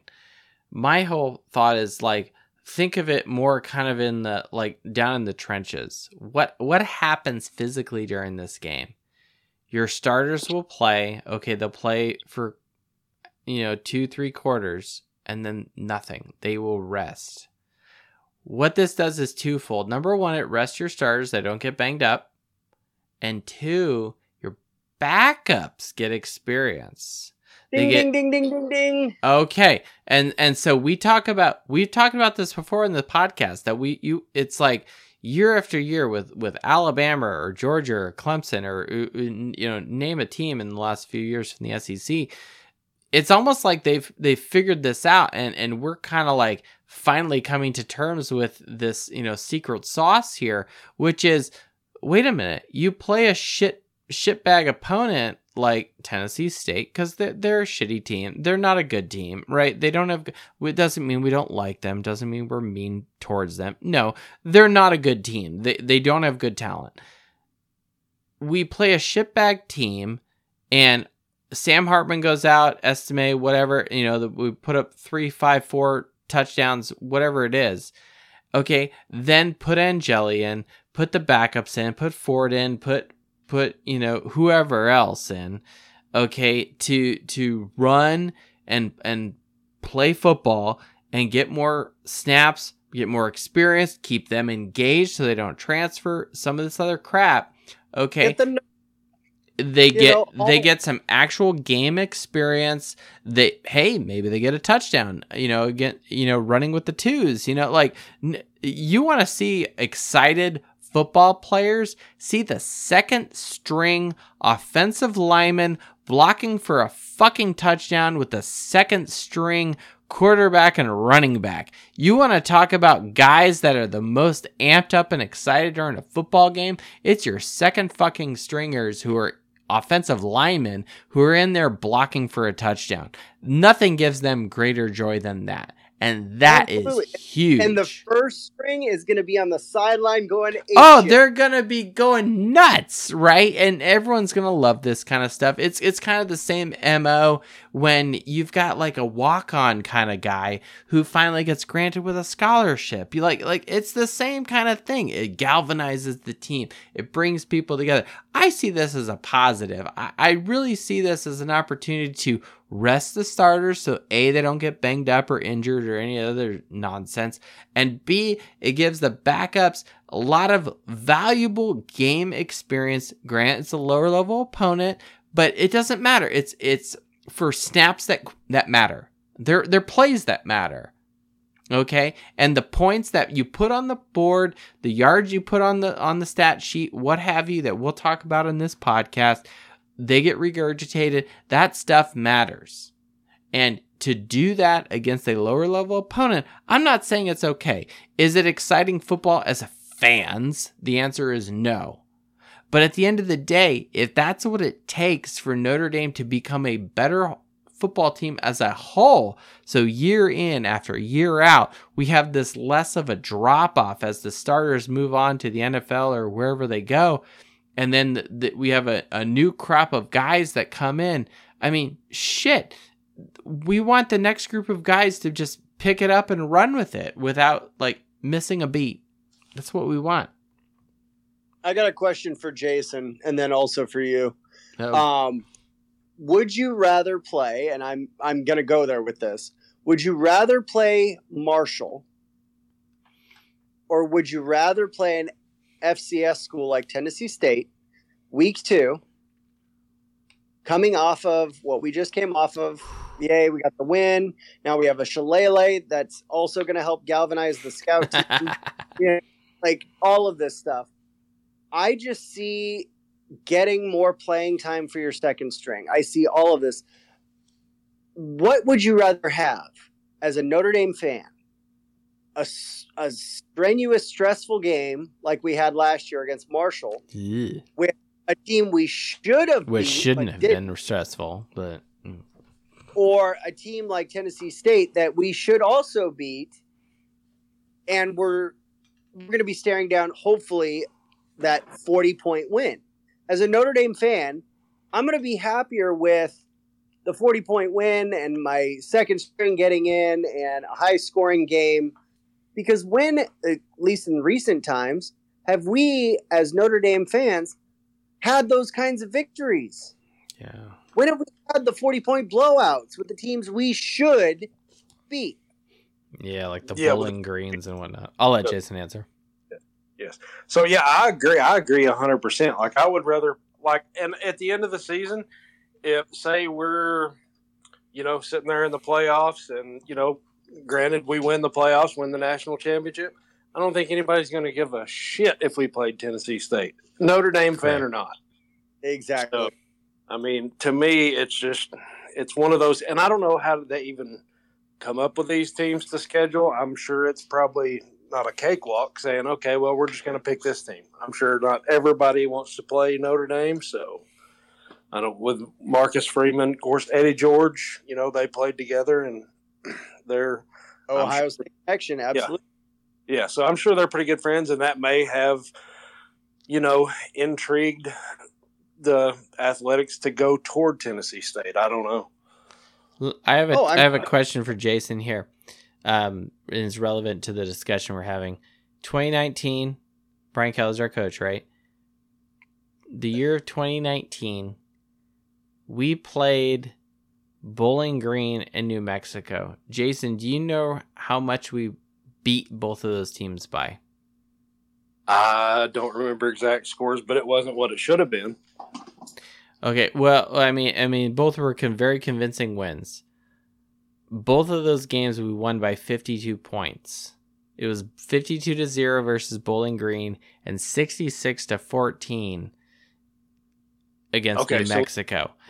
Now, and here's where I'm going with this. you clearly didn't remember the outcome of those games. Do you remember the outcome of the game versus Michigan in 2019? We lost at the Big House. 42-14. Yeah, very close. 45-14 we lost. We lost by 31 points. Do you remember the game versus Georgia?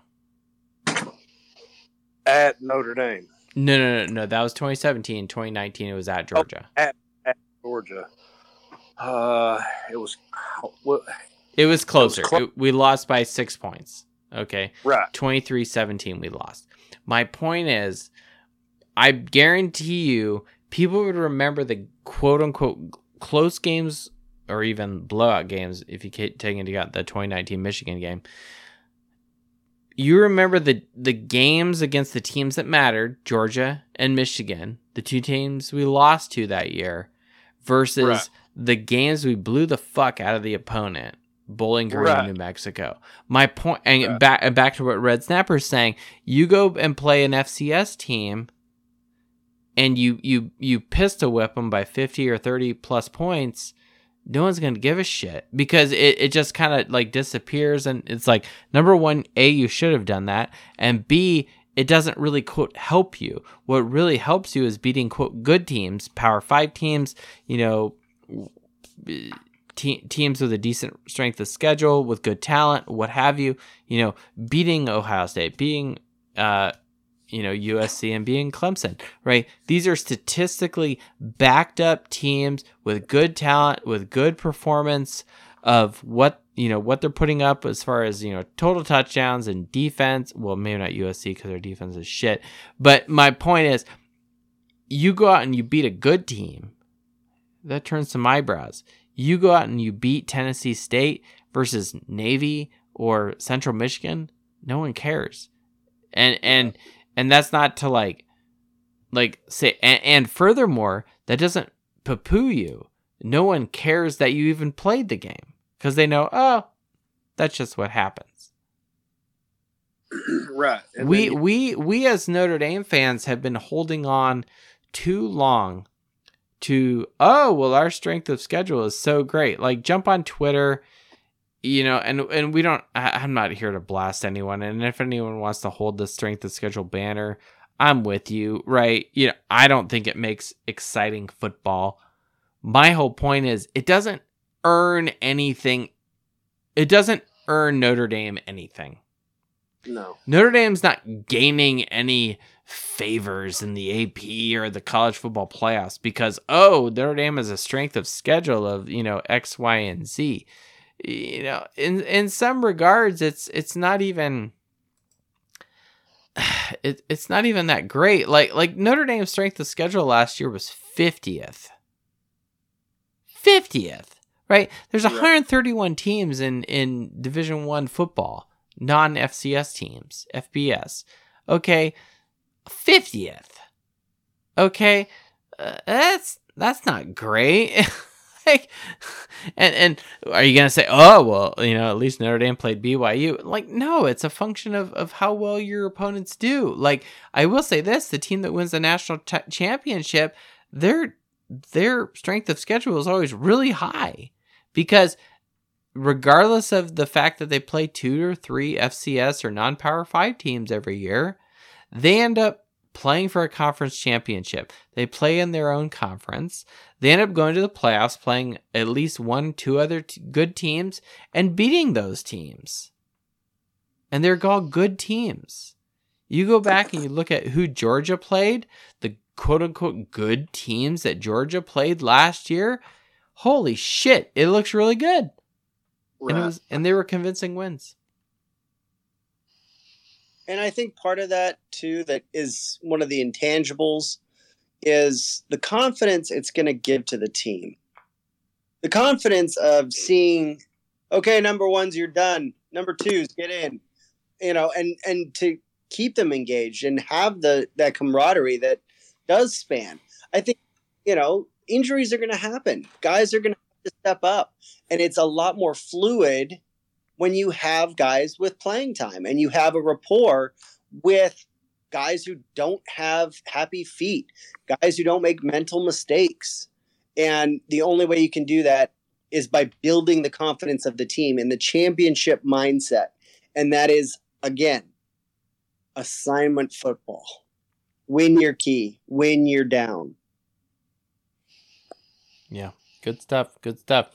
Well, Jason, any last thoughts before we let's jump over to Brandon and kind of let's start winding this stuff down. I did not think we were going to go almost 2 hours tonight with this podcast. So, but Jason, any last thoughts here? No, I think, like you said, the Tennessee State game, like you said, the second stringers, they'll remember that.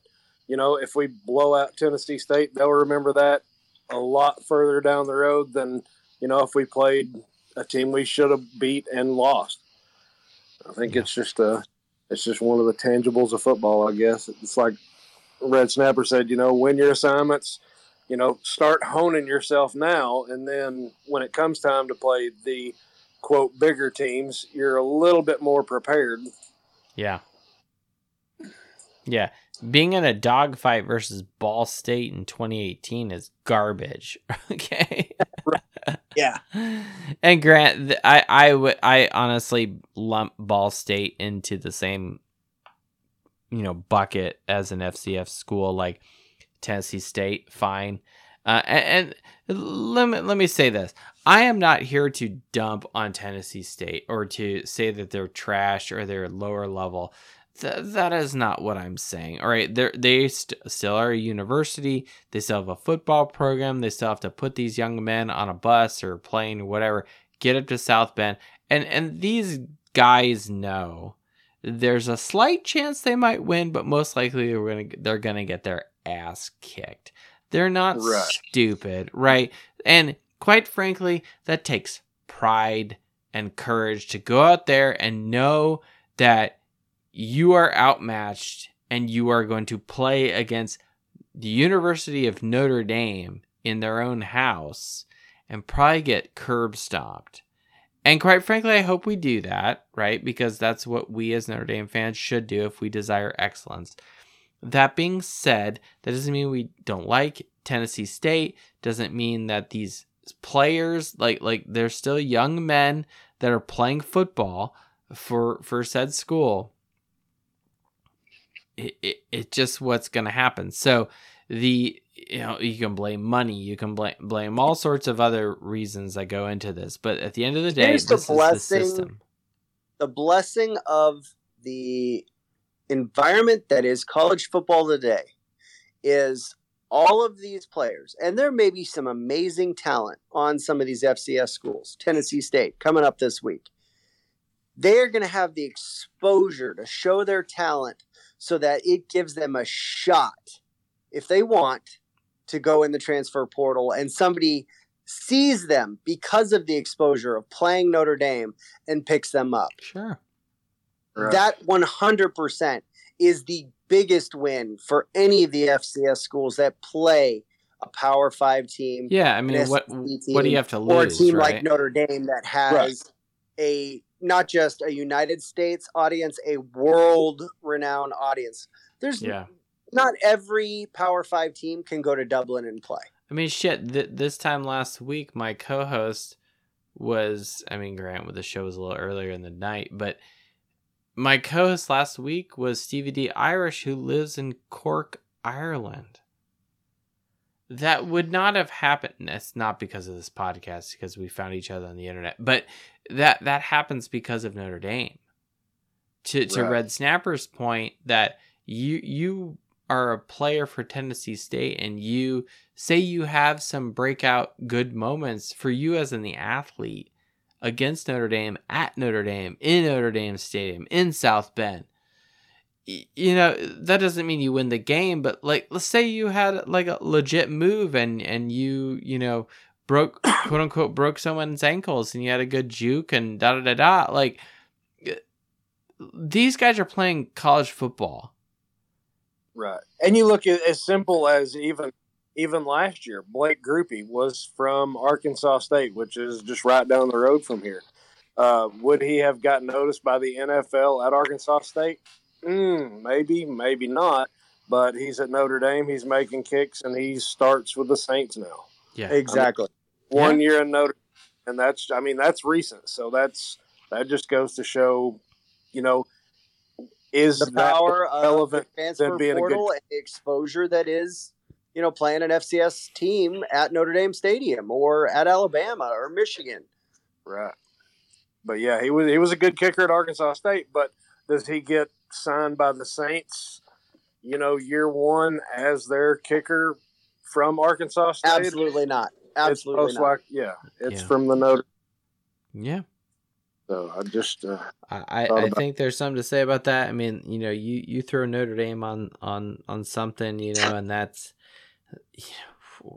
people go, wow, that jumps off the page, and whether that's because of Lou Holtz or Father Hesburgh or pick your favorite reason, or even Rudy, or hopefully it's our Lord Jesus Christ and his mother, Our Lady, Mary, the Mother of God.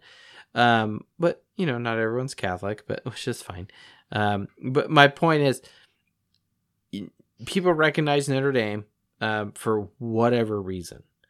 And my hope is that all reasons not only benefit the individual with the,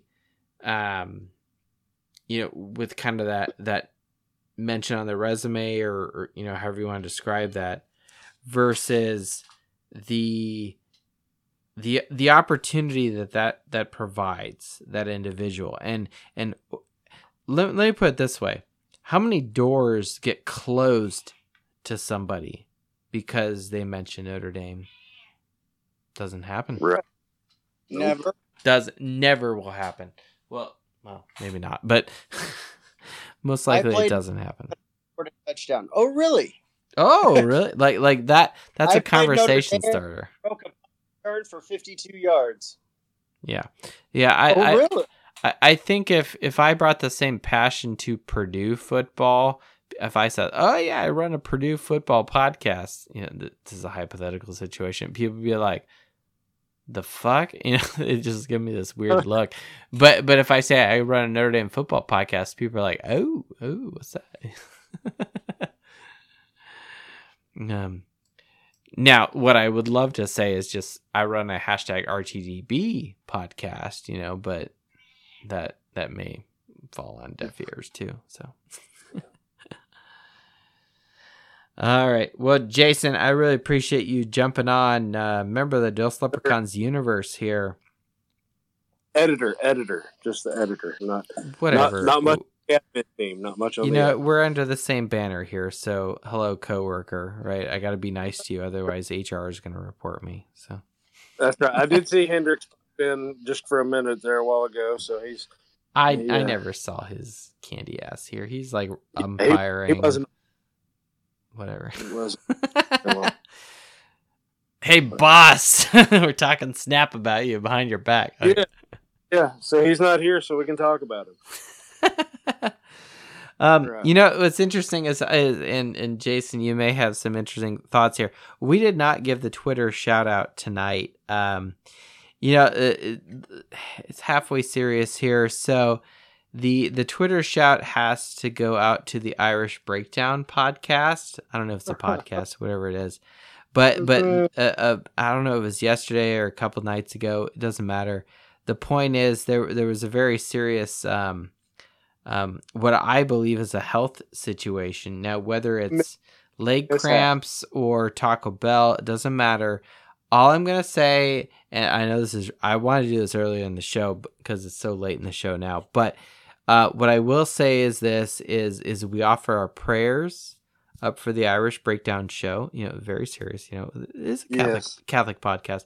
We offer our prayers to Irish Breakdown and the men that run that show. And I will offer you this passage from Scripture. And so go home, dust off your Bible, what have you. If you're Catholic, it's definitely probably dusty. If you're Protestant, it's probably a little less dusty, right? Come on. We're Catholic. We know those things. Psalm chapter 38, verse 7. Go to Psalm 38:7.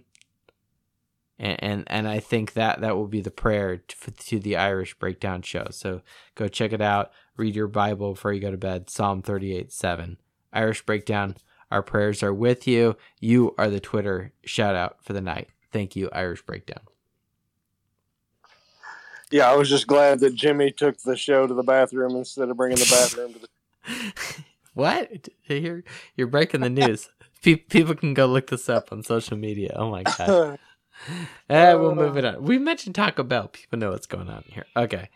Who knows if that's actually what happened, but I think Psalm 38:7 is appropriate here. So, Ivy and want to say something, please throw your hand up and we'll get you on. Yeah. If you got. Yeah, we invite Corian29, Corian at Corian291 on the Twitter. We invite you to speak if you wish to jump on. By all means, there's another person here.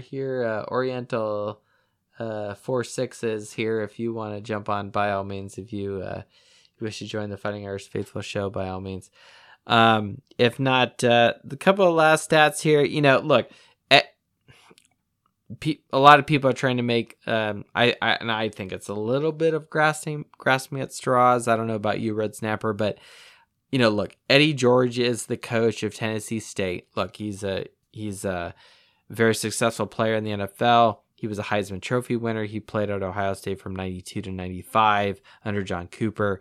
I didn't, it's funny, is going back and doing this research, I didn't realize how far, quote unquote, in the past Eddie George played at Ohio State versus Marcus Freeman. For some reason, I thought there was actually an overlap, which is clearly not the case. Which, now that I think about it retrospectively, makes way more sense.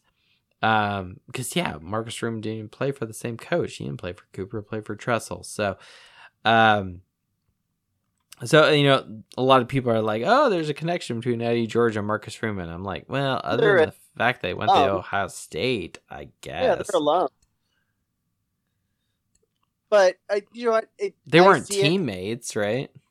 They were teammates, but they never played together. They're. That's like saying like Greathouse is a teammate of Jeff Samardzija, right? I was never a teammate of Matt Leinart. I was never a teammate of... I thought he was a freshman while you were a senior. Right, but he was never on the sideline with me at the same time. Ah, okay, my bad. I thought he was, but okay. And, so do I, why I can't think of his name right now. Bryce Young? Bryce Young, thank you. Another alum of Mater Dei. Did we have the same sideline? Yes. Did we ever stand on that sideline together? No. Do we both know what it means to wear the you just gotta throw your Letterman's jacket on and put your ring on and just be like, hey, what's up? And just kind of show up and see what happens. Exactly. There's instinct. So if Eddie George, Marcus Freeman made that connection and that's why we're playing Tennessee State, more power to them. Absolutely. Yeah, I mean, is that really what the Notre Dame Illuminati or the puppet masters, however you want to describe it? I know it's really negative for me to say that, but Jack Swarbrick. Notre Dame and Illuminati. You look, Notre Dame's got connections, whatever. Yeah, I mean, those fuckers know that. Yes, and I said that out loud. Those fuckers know that I run this podcast, right? And I will say this, okay? Look, and we've saved this for now, and it didn't quite come out as smooth and articulate because I was hoping this would come out better when we're doing kind of the Navy postgame show. But look, I'll just say this: Jadarian Price is on the team, right? We got the Price is Right going on, and where the fuck is this fucking thing? Oh my gosh! Your soundbite. I'm fucking looking for. All I got is the Price is Wrong here. What the fuck? Oh, I'm so pissed right now. Oh gosh. It's all good. No. Here we go. Here, I got it. Here, we're good. My whole point is, look, Jadarian Price, he scores a rushing touchdown. This is the one of many, and what I'm really just as what Notre Dame did with Michael Mayer, they played the Halloween theme, right? Which we came up with. No, I don't know if we came up with that. Do you know what? We had mentioned it 2 weeks before. I don't know. That might have been No. 2020, 2020. It doesn't matter. It doesn't matter. I don't want to get wrapped around the axle on that. All I'm gonna say is, and 5 Foot Nothing Pod, I'm very happy gave me this credit in his most recent show. We said this after the spring game. That wasn't this past spring game. The previous spring game. Games. Yeah, 2022. Yeah. Okay. I said, and because Price looked great, and I said, anytime Price scores a touchdown in Notre Dame Stadium, they need to run out this shit. Listen to me, Notre Dame. I'm telling you right now, Price is going to score a rushing touchdown. Any touchdown. You've got to run this theme in Notre Dame Stadium. Just run it. Do it. Play this in the stadium. People will love it. Absolutely. And you know what? We have been running this banner. And say, yeah, okay, they might monitor us, but if they start playing... No, they just monitor my Etsy store, right?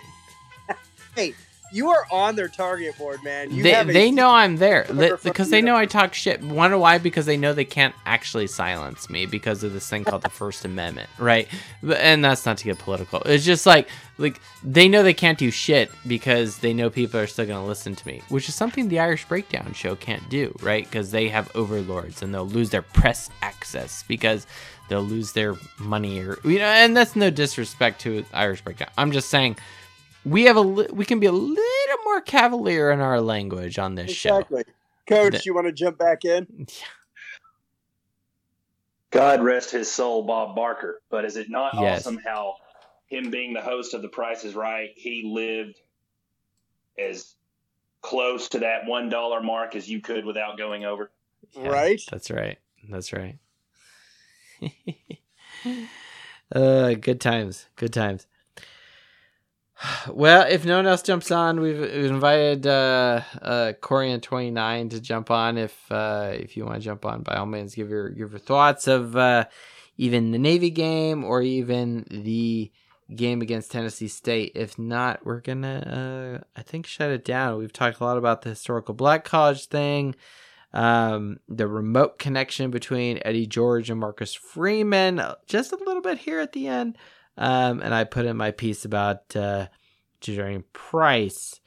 Now, I will say this. Eddie George, this is not his first time he's experienced Notre Dame. The first time and only time he experienced Notre Dame was a home game, Notre Dame at Ohio State in 1995, where he kind of blew things up, and Ohio State won 45-26 in the shoe. And the next year after that, he departed Ohio State.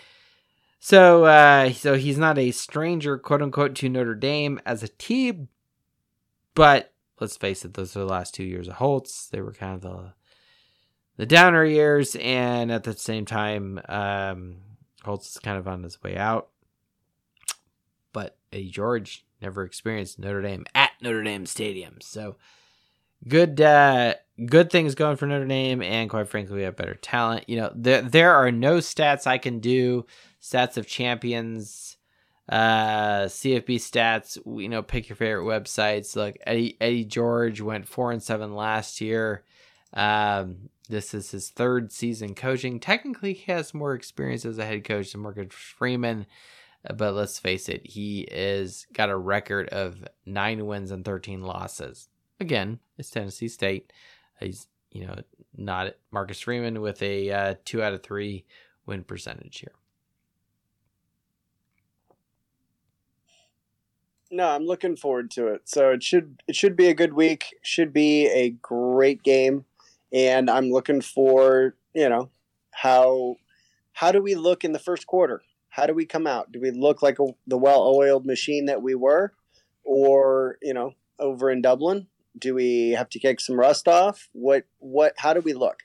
I want to see at least the same pacing, if not more, than the first quarter of, this last week. I want to see 14 to 21 points in the first quarter. I want to see how well we push it and how well we read our assignments. Yeah. No complaints here. Yeah. I don't want to see I don't want to see the fluke receiver get behind our secondary. I don't want to see those little subtle mistakes. Those were assignment misses. Yes, it's the triple option. Everyone's cheating up because they're going to run the ball 99% of the time. But you can't have that. I mean, the game would have been completely different if both of those passes had been caught. So, oh yeah, last week, yeah. No, I'm with you there. Oh yeah. So that's what to improve on, and that's what I don't want to see this week. Good. Yeah, I think that's I think that'll shut us down for tonight. This is the Fighting Irish Faithful podcast, part of the Dos Leprechauns universe. And we thank you, everyone who has joined us tonight. Anyone from 5 Foot Nothing Pod, Coach Barcigian, Jimmy Gallagher, Jason Lynch, ND Fanatics. I'm sure I'm missing someone else. But no, it's been a good show. My co-host Red Snapper at Red Snapper 9098. Coach Red Snapper, any what's the surf report? Is it still stable and consistent out there in Southern California? John, I'm going to have to look. I didn't look today, and how dare me? Well, I'm sure it'll change by the time it's sunrise tomorrow there on the West Coast. So we thank you, everyone, for joining the Fighting Irish Faithful show. A little more lively than I thought it was going to be. Look, this is a new game for Notre Dame. We're playing a historical black college. We're playing our first FCS team, all these other things. I really think that Notre Dame has the opportunity to just go out there, gain the momentum from the Navy game. We let's not look macro. Let's not look at, what is the hidden message here? Look, it's just another football game. Your job in this game is to go out there and win. Beat up the opponent. I don't care if it's Tennessee State. I don't care if it's Alabama. Your job is to go out there and beat the shit out of them. Whether you're successful or not, the coaches will ultimately be the measuring stick in this podcast. We're excited to play. We're always excited to watch our Irish. Whether it's the quote-unquote most exciting, riveting game is another story. But at the same time, we do not want Tennessee State to be a, quote, exciting game. We want it to be a boring drubbing of our opponent. And with that, go Irish, beat Tigers. Throws the ball. It is caught. Reggie Brooks. Reggie Brooks got it for a two-pointer. And Notre Dame is out in front, 17-16. Lost the ball. The pass is batted down. It's batted down by Carroll. It's caught by Samaja. Inside the 20. Inside the 10. He's going in. Notre Dame has scored. Golson throws. Open receiver in the end zone. Touchdown. Notre Dame. Somehow the Irish did it. Out of the pack, 30, 35. Goodbye, baby. At the 50, the 40, the 30, the 20, the 10. 5-5 rocket touchdown. Irish. Tyree. Whoa. Can he get there? Tyree at the 30, 20, 10. Touchdown, Notre Dame. Woo. 98. Big ones. Zibikowski looking for a block. Cuts to the right to the 40. Gets a block. Gets to the 45, 50. Up to the 45, 40, 30. One man to beat. 20, 15, 10. He's down to the 5. Touchdown, Irish.